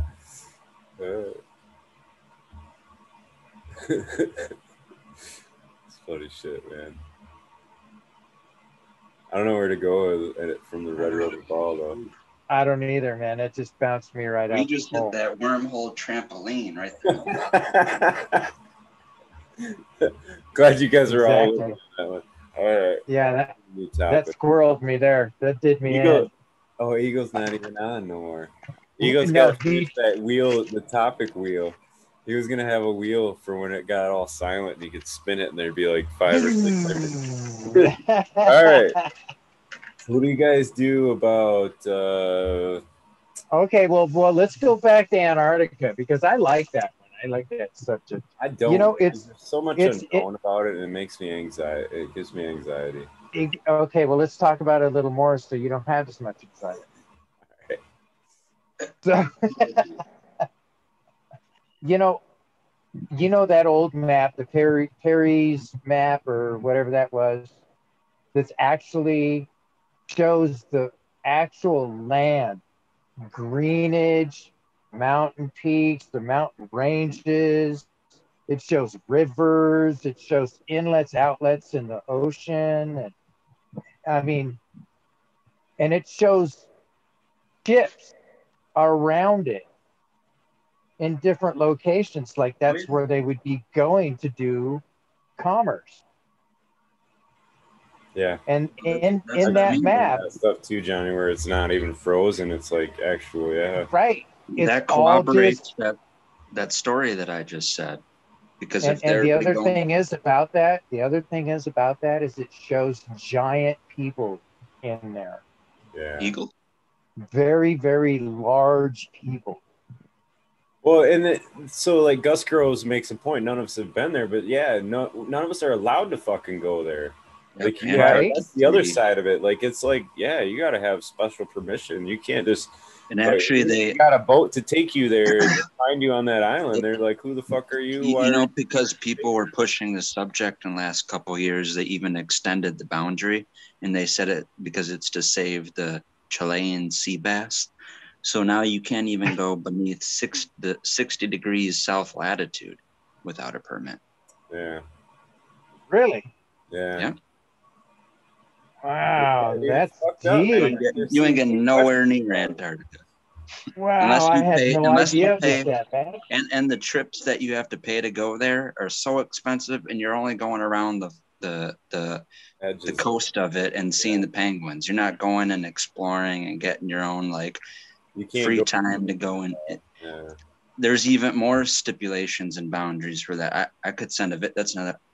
Someone did do a concise video on literally all the different permits and situations that would come about if you did want to go and travel to Antarctica, and you have to pay, thousands and thousands and thousands of dollars. You can't mention it's a shitty cold ass ride when you lay there. Oh yeah, it's the coldest terrain and environment ever. 100 degrees below Fahrenheit. Well, I seen that they actually have some I don't know what they call them, but they look like little utes in a way, you know, the like half domes, you know. What if they got a have you guys ever been to Disneyland? Let me throw an idea out here. Have you guys ever been to Disneyland? And you see like how good they are with like illusions and shit like that, right? Mm-hmm. What if Antarctica is like a tropical paradise, and they're just fooling everybody, and because nobody's been there, right? Like Gus Groves makes a point, nobody's been there, so that's true. Well, they're just showing us pictures, right? Like it's some shit. If you want to know what my dabbed out brain thinks is, I do think that I don't know how tropical it is based on, because it does it's still, if it is where it is on the map, then it still does get fucked up hours of sunlight. So let's just say it's geothermally warm enough to be like temperate or, you know, habitable. Getting the heat from the Middle Earth. Yeah. Right. But, you know, I don't know if there's palm trees and shit. But anywho, the semi-joking seriousness that I was going to say is, I'm gonna smoke to that. Where are all those celebrity deaths? All those, you know, Prince and Tupac, and that's my conspiracy, is that there is an Iron Republic or a civilization down in Antarctica that is 100 years, and yeah, they probably do. They wanted Tupac. That's where Elvis lives. I'm telling you, they don't need no hologram. They got the real thing down there. All right. Okay. But anyway, yeah, I wouldn't be surprised if there was, like, out of a hollowed out ancient volcano that's still like geothermal, there's like a Antarctic super city that's like 100 years more advanced than everything on the rest of our technology is coming from them. Could be. I don't know if it's coming from them as much as like we just get it like dropped to us. You know what I mean? Like it was already pretty much here for a long time, even before.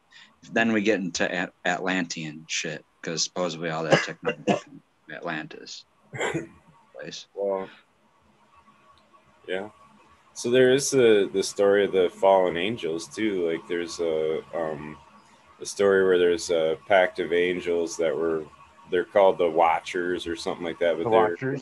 Yep. Yeah, they were supposed to oversee ongoings on the planet, and apparently they started lusting after humans and they fell to the earth to do that. And so some of the story is like that's where some of like one of the angels taught about agriculture. One of them was teaching about, you know, like metallurgy. Metallurgy. Did you learn about that from the Book of Enoch, or did you get that somewhere else? It is like Book of Enoch or whatever. Okay, I was gonna say that's the first place. But it's pretty interesting though too. Like a lot of the civilizations as they came through, like, you know, I mean, Sumerians came with language out of nowhere. You know what I'm saying? Like written language and stuff. And then like Egyptians kind of came on the block and took over because they had knowledge of, you know, agriculture and all these different techniques. Like the Incas too. Like the whole deal with terra preta soil, you know what I'm saying? Like we don't even understand what the fuck they were doing back then, you know. Like, well, still to this day, those Nazca lines, you know? Those Nazca lines, they have to be doing some kind of agricultural kind of miracle, because the Nazca lines are where they are, and they're still there because the place where they're at literally receives less than a quarter inch of rain a year. And it's been, I don't know how long it's been that way, but they're not getting rainwater to fucking water their crops with. But they were obviously, I mean, we have evidence that there was large agricultural plots, and that there was, you know, a huge civilization there, like what was described in El Dorado, and like the original guy that saw it all got them all sick, is the theory, you know, so they all died of fucking mumps or whatever, and that he brought over with him. But he went back and told of all this civilization along the river and all these, you know, golden temples or towers or whatever. They went back 20 years later and fucking didn't find shit but a jungle. You know? I was going to say, they tried like all these sunken, like they try to think in Ecuador, they got all these subterranean, or what's the word for water caves? Subterranean? No. Subterranean's underground. The caves that it's completely flooded with water.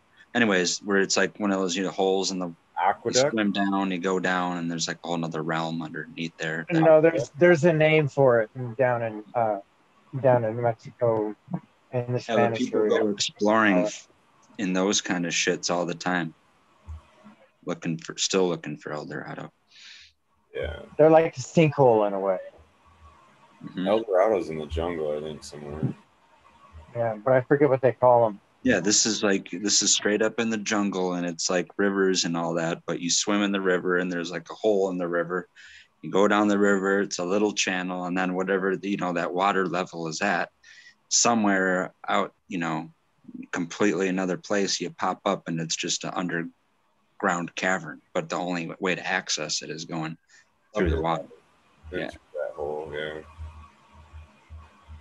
I would imagine that'd still be an aqueduct, wouldn't it? You're just inside the aqueduct at that point. Yeah. No, they got a special name for them. I forget what they're called.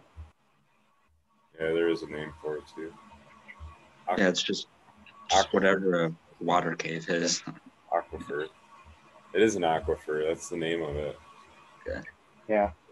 And the channel, I don't know what the channel is called though. That raises a good question though. Is there anywhere in nature that there's a natural siphon?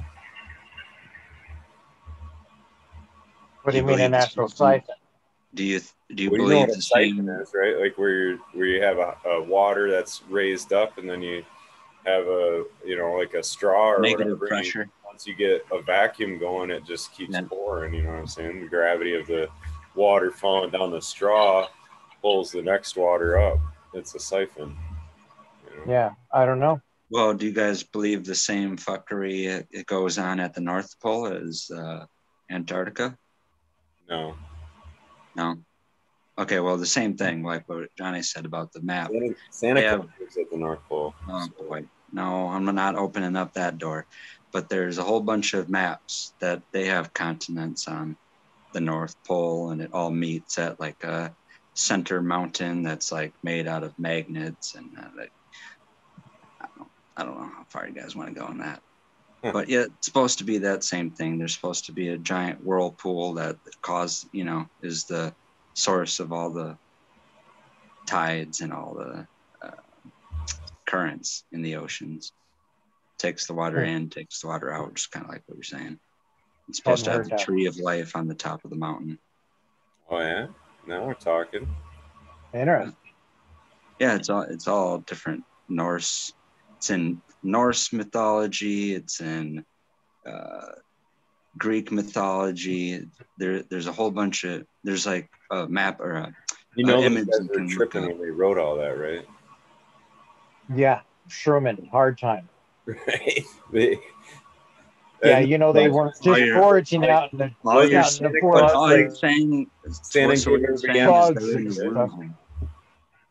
They were in a wormhole. They were definitely in a wormhole, a psychedelic wormhole. I don't know, man. It's funny though. But anyways, there's a picture you can look up. I think it's like a side by side of 8 different ancient people's depictions of what they thought the world view was. Like there's like a Vedic one, I don't know, like a Native American one, Norse one, Egyptian one. But it's the Hopi one. Yeah, I think that's one of them. Yeah, it's like Hopi, Sumerian, like even like old Hebrew, but basically it's a firmament enclosed earth with the point in the middle where the tree of life connects the heavens to the ground. And it's like, ancient symbol that's shared by like 8 different civilizations spread all different places on earth. Interesting. But there's maps. Like I said, in the very same person that has the very most popular map right now, Gerardus Mercator. That's the most common map that everyone is familiar with. A little pull-down map in, school. The same person that made that map made a map that no one ever gets to see because, like I'm saying, it's going down the memory hole. But he made a map of the North Pole, and it has 4 different continents with, like saying, inlets in each one, and it has like a circular tide pool, whirlpool in the middle where basically no ship can, bypass. It just sucks the water up, and it's, like a siphon, and it comes down from that mountain. Huh. And where did you see that one? I think the first thing I saw it on, as nerdy as it sounds, was like a fucking long ass lecture about ancient maps. That's okay.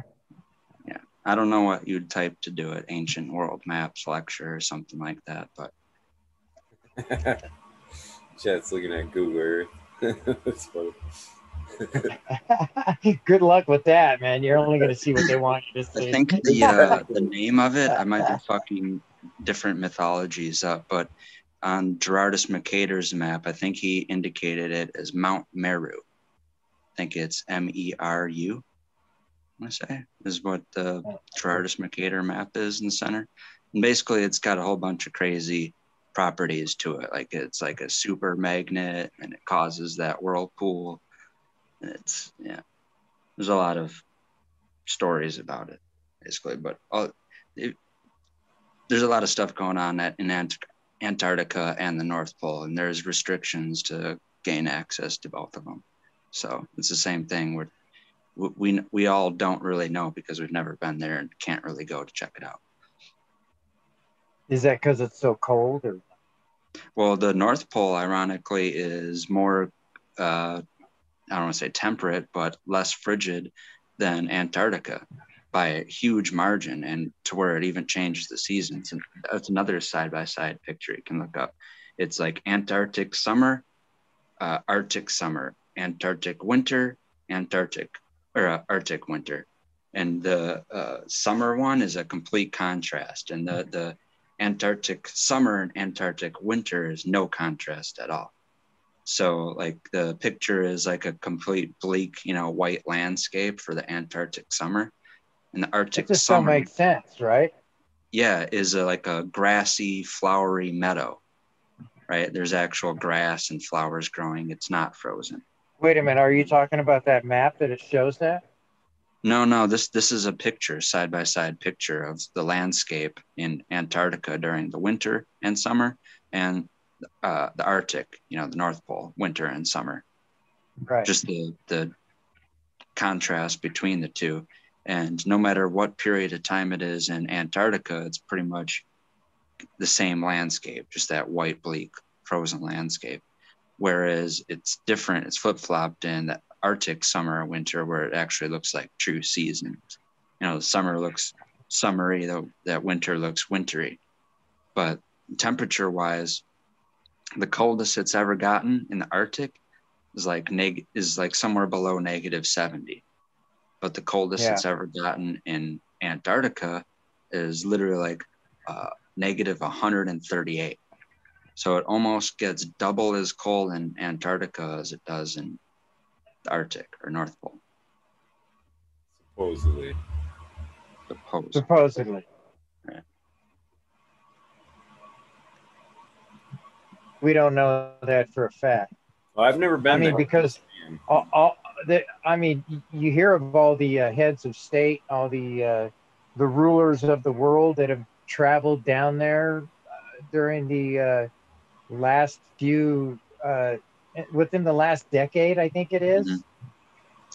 They all go to visit because the Ark of Gabriel is buried there. That's why. There's a couple of weird things. They go to visit one specific Russian Orthodox church, and I'm going to circle back to the whole Nazi Antarctica stories.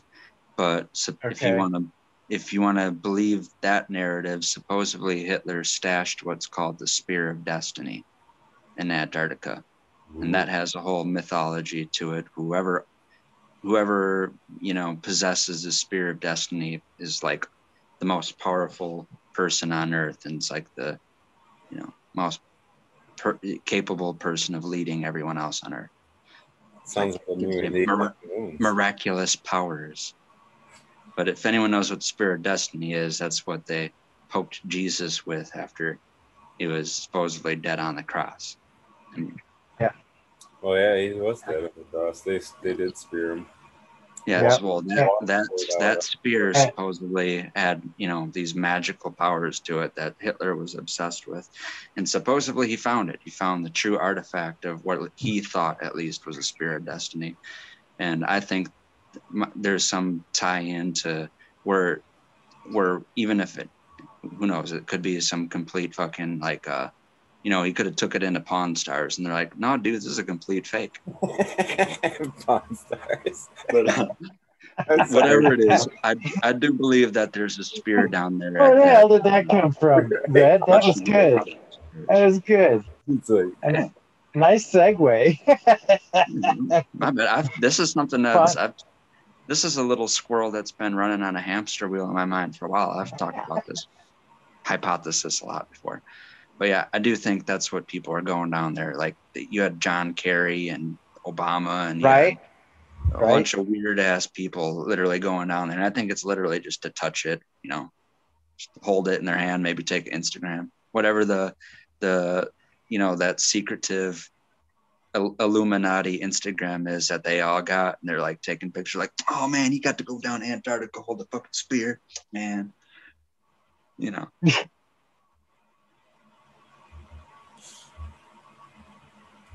Yeah, you got a picture with the owl out in the forest. Yeah. And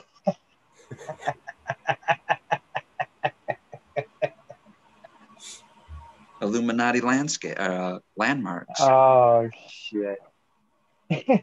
my one buddy I follow, he was traveling, I think this is during COVID. I can't remember. He did a couple whatever around the country road trips, and I can't remember what period it was, if it was just while he did it during COVID or if it was a time before. But yeah, Smiley, I heard one time, didn't you say you have an Australian Shepherd? Yeah. Okay, yeah. My buddy, he has an Australian Shepherd, and he took him out to the Georgia Guidestones. Anyone knows what that is? No. And he has a picture of his dog taking a piss on the Guidestones. Nice. Man's best friend.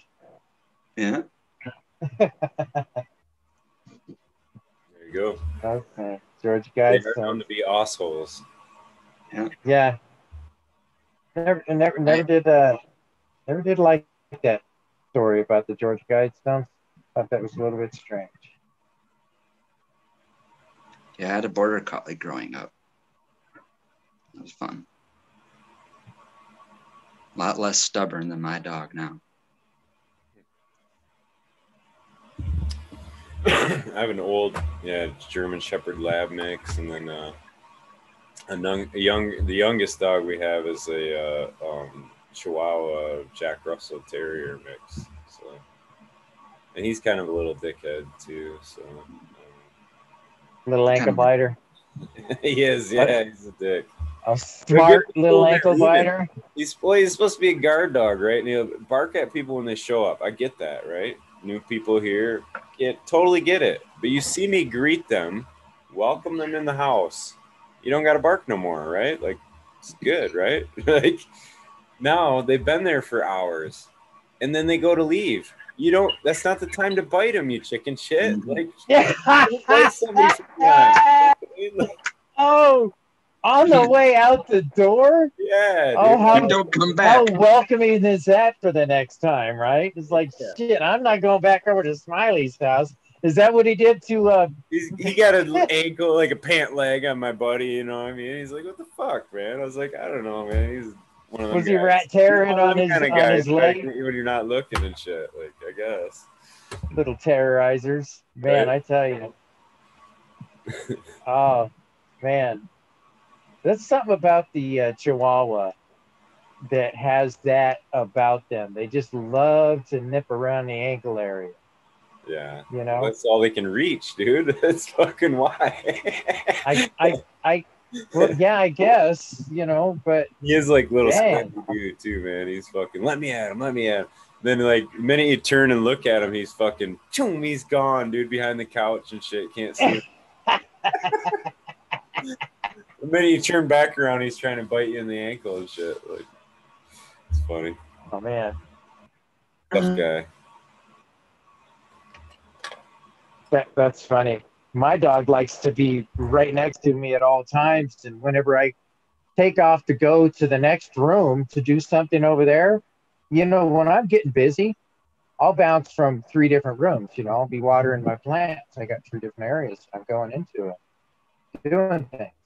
And he wants to be right there with me at all times. And he's trying to think ahead of me. Okay, he's going to go this way. So he'll take off in front of me. Next thing you know, I'm tripping on him, and I'm, oh, man.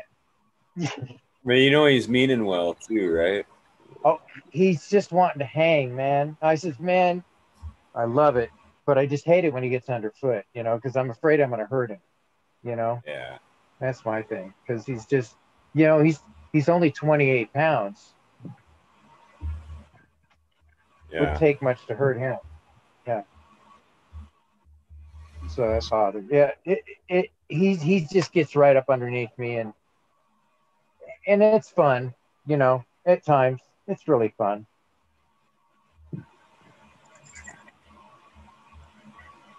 He's getting lazy like me though lately. Yeah. It is funny how animals are like a lot like kids. Cracks me up. Like you see the pictures of all the dogs with their owners and shit, and it's like just comical, dude. It's funny. Yeah. It's so ironically true, though. You know what I mean? It's weird how that is, but I don't know if it's a spirit animal thing or what. But it's pretty funny, though. My little buddy. He's a good boy. Dude, animals are the best, man. I don't know. I'm allergic to cats. I can't really own a cat, but I do like cats. I'm a dog guy, but I don't hate cats necessarily. Some of them are assholes.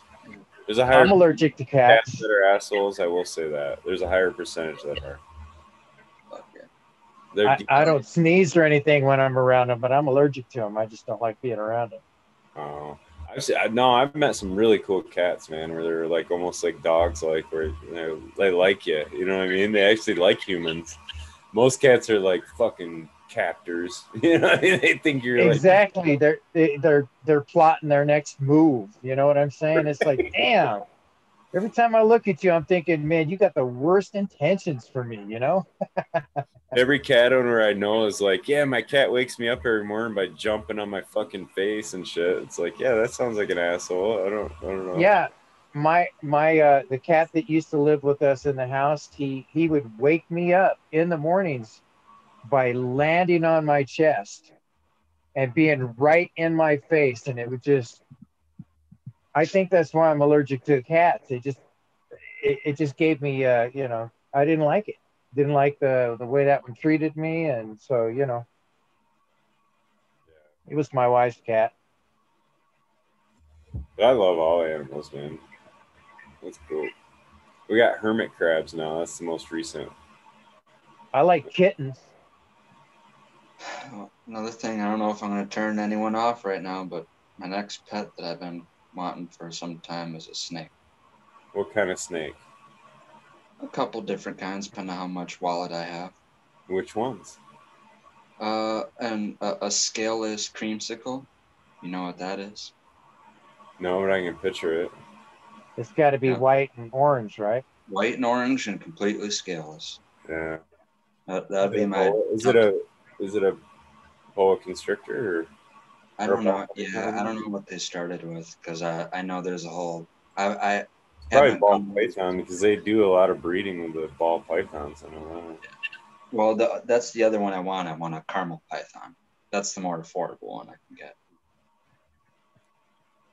Caramel pythons are cool. They're in contrast, like the normal ones are kind of like that black and gold kind of color. These ones are like copper and gold. A buddy of mine breeds them, so he's been like, I don't know, every time he's over, he's talking about it. Like, so I kind of know snakes now just because of that. But yeah, he's been. It's interesting though because a lot of the breeding philosophy, I guess you'd call it, or theory or whatever he's going to use is similar, So it's, but yeah, it's pretty neat, man. They go all the way from like pale white, all white ball python with blue eyes. It's called a blue-eyed Lucy, if you want to look it up or whatever. But that's fucking badass, isn't it? A pitch white snake with blue eyes. Yeah. Fucking badass sounding. Yeah. I thought anyway. I don't know. I don't even like snakes, but that's fucking. I never seen one with blue eyes either, I guess. Yeah, that's probably gonna be my next pet. Or a fish tank. That's a lot easier, but I won't count that. But next pet, I had a gecko back in the day. I didn't take well enough good care of it to make it survive. My aunt and uncle still have a gecko that I think is like 21 years old, and I got mine at the same time. It's not around. So ever since then, I've wanted to kind of retry with a reptile. And for whatever reason, I just wanted, either a caramel python, or somehow if I hit the lottery, or by the time it takes me to actually get a snake and I have enough money for it, and the price of scaleless creamsicles came down. Yeah. You ever see those monitor lizards?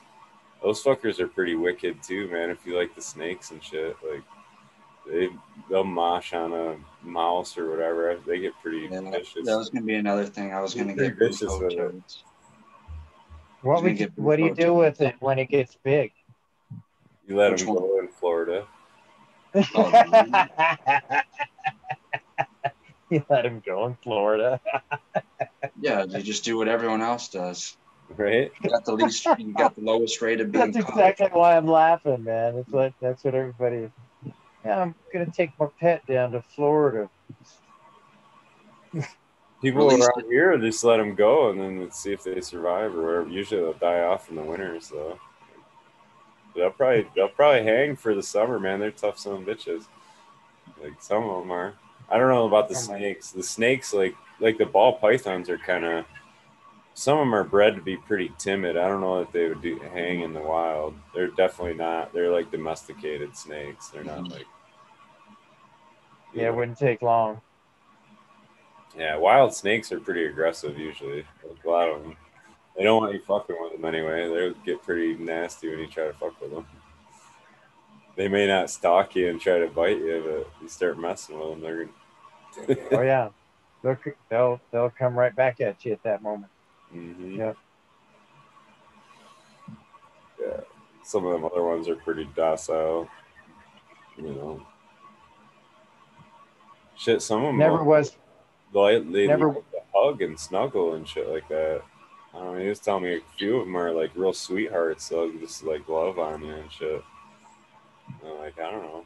I guess it's still a snake. Wrap around your neck. Yeah, just let me give you a little hug here. Yeah. People let them do that shit though, man. But I don't know. Oh man! Apparently they're super sensitive though. Like the constrictors can like when they get prey, they literally, as they're squeezing them, they can feel the thing's heartbeat stop and shit. You know what I mean? Like they know the instant that thing's fucking dead, and that's when they let them go and start eating them. They're not poking him in the eye and shit, wondering if he's dead. They fucking know. I mean, if you think about it, how do you check your pulse? You know, they squeeze that thing around your arm, right? And fucking feel completely. They can feel every little pulse that's going through that baby when it's Yeah. They know exactly. Yeah, they squeeze it just the right amount to make it suffocate. That way they get instead of blown out body, they get to eat the body the way they want it to. Oh, it's fresh, man. It's still warm, nice and warm. not squiggling around. You know? I don't know. Yeah, one of the most beautiful snakes I've ever seen was a copperhead. Yeah, they can be really pretty. I mean, gorgeous snake. What colors it had on it. But I'll tell you what, man, it was pretty scary seeing it too. Yeah. I used to work at Chino Hills State recreational park, and it was a wildlife reserve, 10,000 acres. Used to have to go up and thatch out the areas along the what I mean by that is they have these thrasher blades that go on a weed whacker. They go plastic blades. You've probably seen them. They really tear down the thicker stuff, you know. So I went out there and I'm cutting off the side of the mountain, you know, going up the side of the hill there and doing my thing. And next thing you know, I hear a bunch of noise and I back up and walk away and I come back and I start looking at it and I seen man, that's when I seen that rattler. It was just, what a beautiful snake. It almost glistened, you know, it was so pretty. Yeah. So back, just one other thing on the ball pythons. I don't know if you guys are on a joke, look up videos on ball pythons shitting. It is the craziest fucking noise that you've ever heard in your life. Like the worst fucking diarrhea run fart shit you've ever had. It can't be times 10, dude. It's so fucking. Wait a second. So you're telling me it's like the Dumb and Dumber scene times 10? Yes, dude. It is exactly like that. They are so loud. It is so loud and fucking nasty sounding. You wouldn't believe it until you play a video of it. But there's so many videos of it. It's a thing with them that they just fucking like. It's the nastiest sounding fucking shit. Like loud enough to where you hear it in another room and shit like that. Wow. Like fucking weird random fact. Sorry, weird random fact. Well, you're prepared. I guess I'm prepared about it. Got few things to be prepared about. Right? Yeah. You wouldn't think that though, would you? Like I wouldn't think that. I don't know if I want to get a mostly white python now though, because I'm gonna have to clean it. Yeah. It's gonna be all doo-doo stained. Yeah. Yeah. They go to town, man. You gotta watch that shit. Yeah, when they let go, you gotta clean that cage right away, huh? Right. My buddy's got like 60 of them, so I was teasing him about that. It's like, dude, do you realize like that you gotta be hearing that all the fucking time? Like in my head, he's hearing that like at least 3 times a day. Like yeah.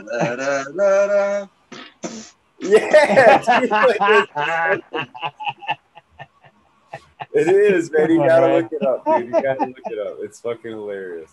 You're like, holy shit. Oh man, that was good. That was a good one. It is funny.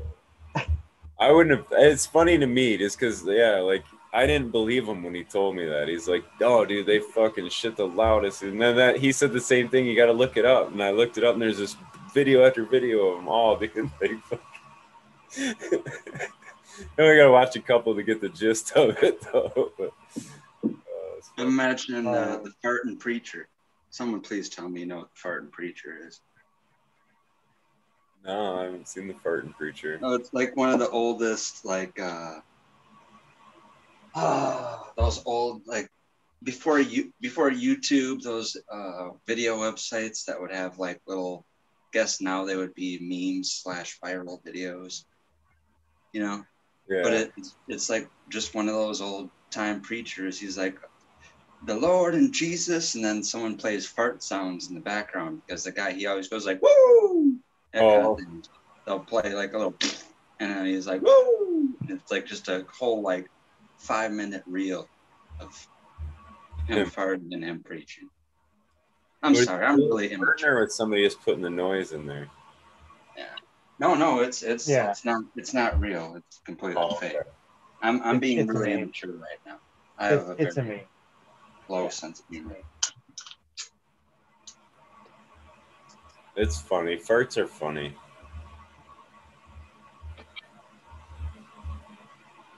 Isn't that what Coot's kind of known for now? Something tootin' cootin' or something like that. They got snips. I've seen a couple of snips of him where he was on Fumador's show or something when they were fucking like he ripped farts. Yeah, they had the little clip of him like fucking. I think he even did the lean over and everything. Man, that has to be going around because another podcast I watched, they did the same thing with a guest. There was a guest on, and it's a 2 episode a week podcast. And so the Monday episode, they had the guest on, and the Thursday episode, the lady or they played it back and they're like, hey, you guys tell us what you think. Do you think this our last past guest farted? And then they try to like narrow it down. Was the guest or was it one of the actual co-hosts? But they're like, someone actually, ripped one, and they're trying to figure it out. So it's funny that is a. It's funny when the newscasters do it too. There's videos of fucking news guys ripping. Well, one of them was one of the old guys is known for that too on the TV.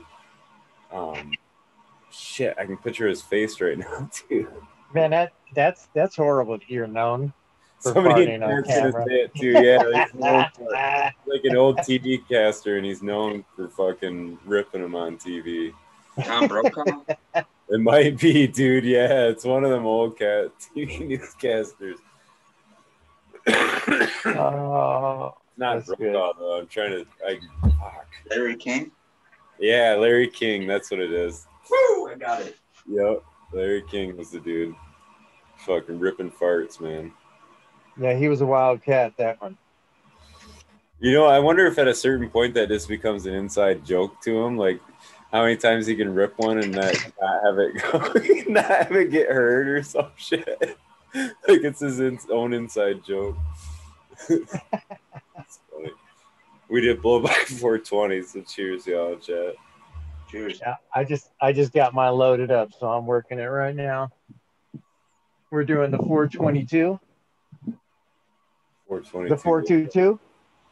We need Eagle to jump back in and fucking play the song for us. Yeah. Must be we're closing it out. Yeah. All right, everybody. Cheers. Cheers. Cheers. Smoking some platinum cake. And it's really, really delicious. And this might be my favorite. But shh.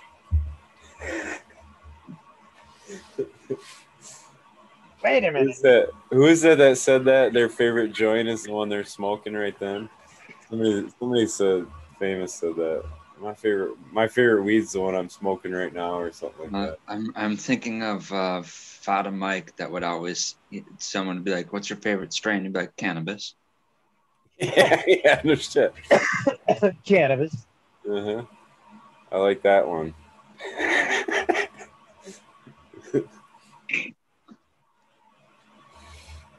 Which is all of them.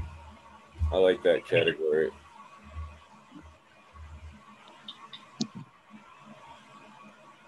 This was quite the wormhole, though, man. We covered some ground. Oh, yeah, we did.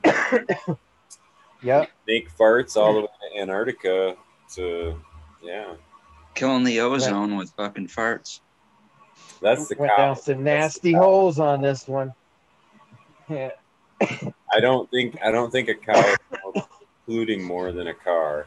But I will say, though, driving out west when we drove by those cows, the mega farm cows or whatever, but they had so many cows that were so tight together in like a quarter-mile area or whatever. It smelled so horrible. I've never smelled a farm that smelled that bad. It was the most disgusting. Dairy farmer kind of stuff. Yeah. No, I don't know if they were collecting them there. It looked, because there was a railroad track too, so maybe that was just a transport, like they were fucking moving them around or something. I don't know. There was plenty of land around. They just had them really condensed in like one small area or whatever. But it was so fucking nasty, the smell. It was bad. I remember. Well, when you drive down the 15 freeway, I think it's a 15. I can't remember anymore. Anyways, it's down in California. They got a lot of dairy farms down there, and in that area, when you drive in that area, it is very rancid because they have pools of poo around there. Gross. The shit lagoon. Yeah, the shit lagoon. Don't get me wrong. They have to do something. So they got it. There's not better alternatives yet or whatever, but there's it's gross as fuck too, nonetheless, It is what it is, kind of thing, Yeah. Until it rains and then there it goes. Oh. Yeah. Flood action, yeah. Boy, that'd be good, right? That'd be some soup to walk in. There's some cool stories though, like I've heard about, like the regenerative style of farming and ways to like actually bring good biology to those lagoons and make them cycle the way they're supposed to. Like the amount of shit going into it's fine as long as the biology is there to cycle that nutrient back for the water or whatever, you know what I mean? So you gotta have the system fully operating in a way you can add that waste to it and have it get, So it just kind of eats it up or transforms it? Well, what they do in them lagoons, I think, is they suck that shit out and they will spray it on their farmland. And they fucking, you know what I mean? So they want it kind of juicy because they need it to move. Oh, yeah, that makes sense. It does. It does. Yeah. Dang. They want to keep it in a lagoon like that, I think. Suck it up and spray it out on their farmland. The Poo Lagoon. Wasn't there a movie made about that? The Poo Lagoon? Creature. Oh, no, that was the Blue Lagoon. The Blue Lagoon.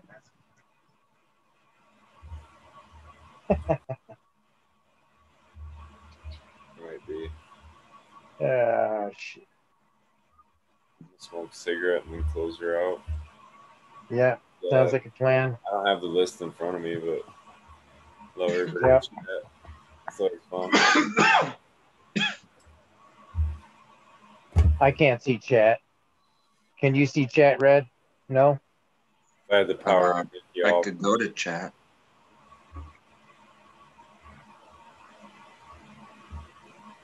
Huh. Yeah. So what's your big question for tomorrow that you want to get answered? What do you want to learn tomorrow? Who do we have in here? Tomorrow, if I could learn one thing tomorrow is how to take the extra cash I have and put it all the crypto coins I want. All right. When you check in the next wormhole, I expect to hear how you fucking did that. Yeah. I'm slacking, man. Huh? I got a couple of learn it tomorrow. Tomorrow never comes, I guess, huh? Dogecoin. No, I was all about that XRP for a while. I wanted to get in XRP when it was 29 cents. I don't know what it is at now, but I think the highest I saw that was like $1.80 something. That's what I'm worried about. How do you decide which one to get in on? We're going to open up a whole discussion for another wormhole about crypto, but okay. I like the idea. I understand the concept and all that shit, but it's just another way of currency. And the only thing is it requires more people to trust and use it, just like and that's no different than the Federal Reserve note. You know what I mean? Just Did you hear that China's backing their money by gold now? I didn't hear that. No. That's true. Then they're probably going to become the new standard. But the yuan's probably going to be the new money. And that means if that happens, oh boy, there's some shit. There's no way that could happen, though. I don't think. I don't know. They just did it. Yeah. They're backing their money by gold now. I think Russia will do the same thing next because they've been buying gold like crazy. Russia and China. It'd be smart. It'd be really smart for them to do. That's what we should have done a long time ago. More stability to it. That is the one thing where, like, having the government control the financial well-being of the country is pretty important. Like that's the American downfall right there is the Federal Reserve. That's everybody says, oh, democracy doesn't work. Bullshit. Democracy works fine as long as there's not corruption. How much corruption there that's no stopping it. You know what I mean? Everybody's corrupt in there. I don't know. I don't trust any of the elected officials. They fucking. I don't either. They're all a bunch of liars. Their own best interest in their own fucking people that they're lobbyists or whatever they call them. You know what I mean? How the fuck are there people paying you money to make a vote? How the fuck is that even a thing? Like, that blows my mind. What does a fucking lobbyist do? How they giving you money to make their vote happen. Like, what? That's a thing? Like, how's that a thing? And everybody knows about it? Like, what? How the fuck is that? And it costs hundreds of millions of dollars, and it's not like me and you could do that. Yeah, how are there special interest groups? What the fuck does that mean? You know, like, seriously, on a serious note, what the fuck does that mean? Like, why are there these special interests? Why are they more interested? I don't know. Why are they so much more special than everybody else? Yeah. Right. Some of the questions kind of, you're like, what? I don't know. Yeah, it's like government intelligence. There's something wrong with that. Yeah, right. I think we'd be more intelligent. We spend enough on it every year, right?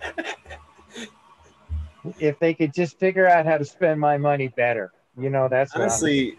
But honestly, we're to the point. In my opinion, we are intelligent enough to understand. You know, like we are. Like I am too. You know, like I'm just as guilty. I'm smoking a cigarette. Like I'm smart enough to understand, right? Like we all fucking do it. Like I don't know, but consumerism just gets everybody. I think where we all fucking.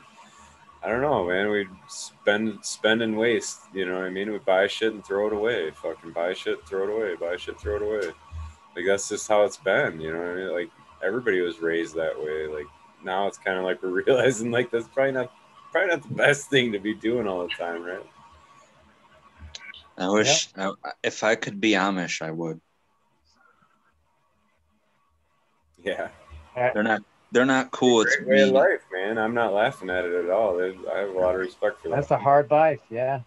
I don't think it is, though. I think it's a lot easier life, man. I do. Well, what I mean by hard life is it's a hard life compared to what we're used to.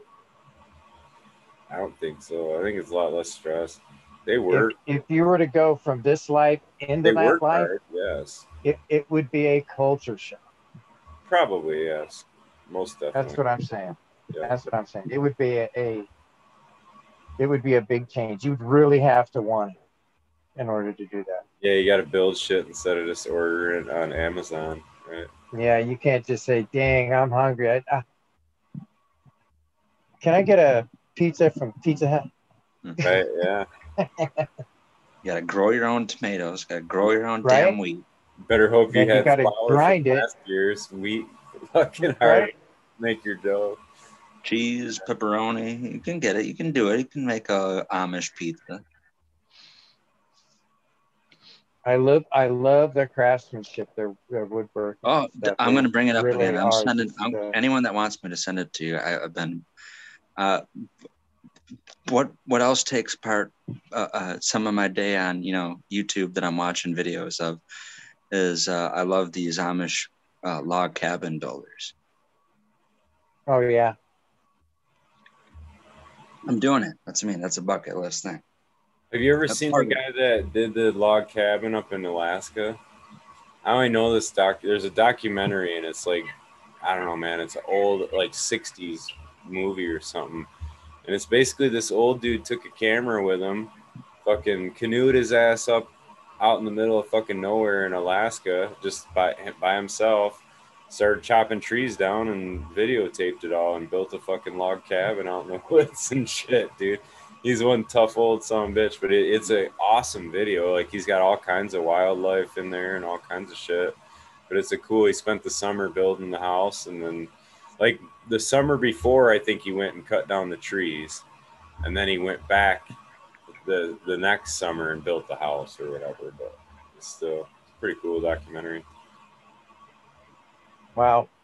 Right? Yeah, it's a tough son of a bitch, dude. He went down and cut down all the fucking trees to build his house. What I want. That's what I want. Jeremiah Johnson. Dragged them all out of the woods by himself and shit. And fucking, if I'm not too late on the crypto bandwagon, that's what I want it to pay for. I want it to pay for a little cabin in the woods. There you go. I don't know if I'm going to. I've debated on where I'm going to go. I mean, it could be just a trailer down by the river, but it could be. It'll start off with there probably because, like I said, it's going to be a multi-year process. If I cash in on a little bit of crypto, maybe I'll be able to afford like I'm looking at in between 3 and 9 acres is what I'd be happy with. Nice. Oh, I got to change the subject here. Did you guys hear about the gorilla hail that happened in Texas? Gorilla hail? You lost me. I saw maybe a week ago, I was watching a podcast. I've heard raining cats and dogs. I've never heard of gorilla hail. The people. Well, this hail was 8.5 inches wide. What the fuck? It must have been what I watched because, like I said, the podcast I watched, they do it out of Texas. They had cars down there that were just blown apart. All the windows were blown out. They had houses that had holes just blown right through their. Right, it was like it got hit by an asteroid. Yeah, that's a freaking meteor landed on the planet, dude. Yeah. What's the difference between hail and a comet? Well, ice ball. Comets, hail is. A comet is supposed to be a large ice ball, kind of. Yeah. Sounds like a piece of hail to me, right? Well, I mean, a comet came from out of the. That's like cosmic hail. Again. That's cosmic hail, man. That's a different thing, man. We're talking about earthly hail here. Oh. Yeah, but is that insane or what? 8.5 inches wide? There I go. It wasn't from rain away. It wasn't one of them airplane bombs. No, man. The guy had it in his hand. You know. Wouldn't hold it too much, man. Oh, wait, you guys never got so. You don't know where that's been. You guys, you're telling me you guys never got so high that you contemplated if comets come from the Earth? Come from the Earth? Yeah. No, I'd never contemplated that one. But I suppose if they went into the hole in Antarctica and came through the other side and shot out the top at the north, it could get projected out into the solar system. I could see that happen. It came from the Earth, like they popped out like a zit and went back out to outer space. Nope. Some kind of other. I'm gonna go into a whole bunch of woo right here, but you know what they say stars do? They like fuse. Fission, nuclear. Yeah, they use. Okay, well, my theory is that it's actually cold fission. Stars aren't doing it with heat; they're doing it with cold. And meteors, meteorites, and comets are like star shit, basically. Man, if you could harness that cold fusion, man, that would be the shit right there. Mm-hmm. That's a good one to end that wormhole. Yeah, I was going to say that I don't have enough time in this wormhole to go into detail on that one. Right. All right. Right on, Smiley. Amish and some other stuff to the wormhole now. Gorilla hail. Gorilla hail. Don't forget about the gorilla hail, man. Gorilla hail is star shit. Gorilla hail. It's real shit, man. The Earth pop meteors. That happened down in Texas. If anybody wants to check that shit out, man, look it up, man. It's a trip. Yeah, I'm gonna look it up. Gorilla hail. Yeah. Never heard of it before, but they called it out today. Yeah. That's cool. You all right, then. Or you want me to just end it? I'm gonna jump out. Right. Smiley, thanks for hopping on, giving everybody a chance to come out. I know Eagle had things he had to get done, so yeah. That's very important. He was talking about getting his shit lined up again. So, Red Pill, always awesome. Yep. Yeah, we'll talk to you later. Guys. Everybody in chat. See ya. Great wormhole, guys. Yep. Peace out, Smiley. Have a good one, Red Pill. Yep. Peace out, Eagle. If you can hear me in the background. Good night. Cheers, guys. I think he's logged in anymore. I think it was the end of it. So, yeah, cool. Everybody, it was fun hanging out, man. Another wormhole down. So we got Sunday now. I hope everybody has a great Sunday. Sundays are great, man. There's a whole lineup of shows. So catch your favorite shows on Sundays. Hope everybody has a great one, though. It was a good time. So peace and love. And, random acts of kindness do save lives. So if you can do something nice for somebody, even if it's just saying hello. So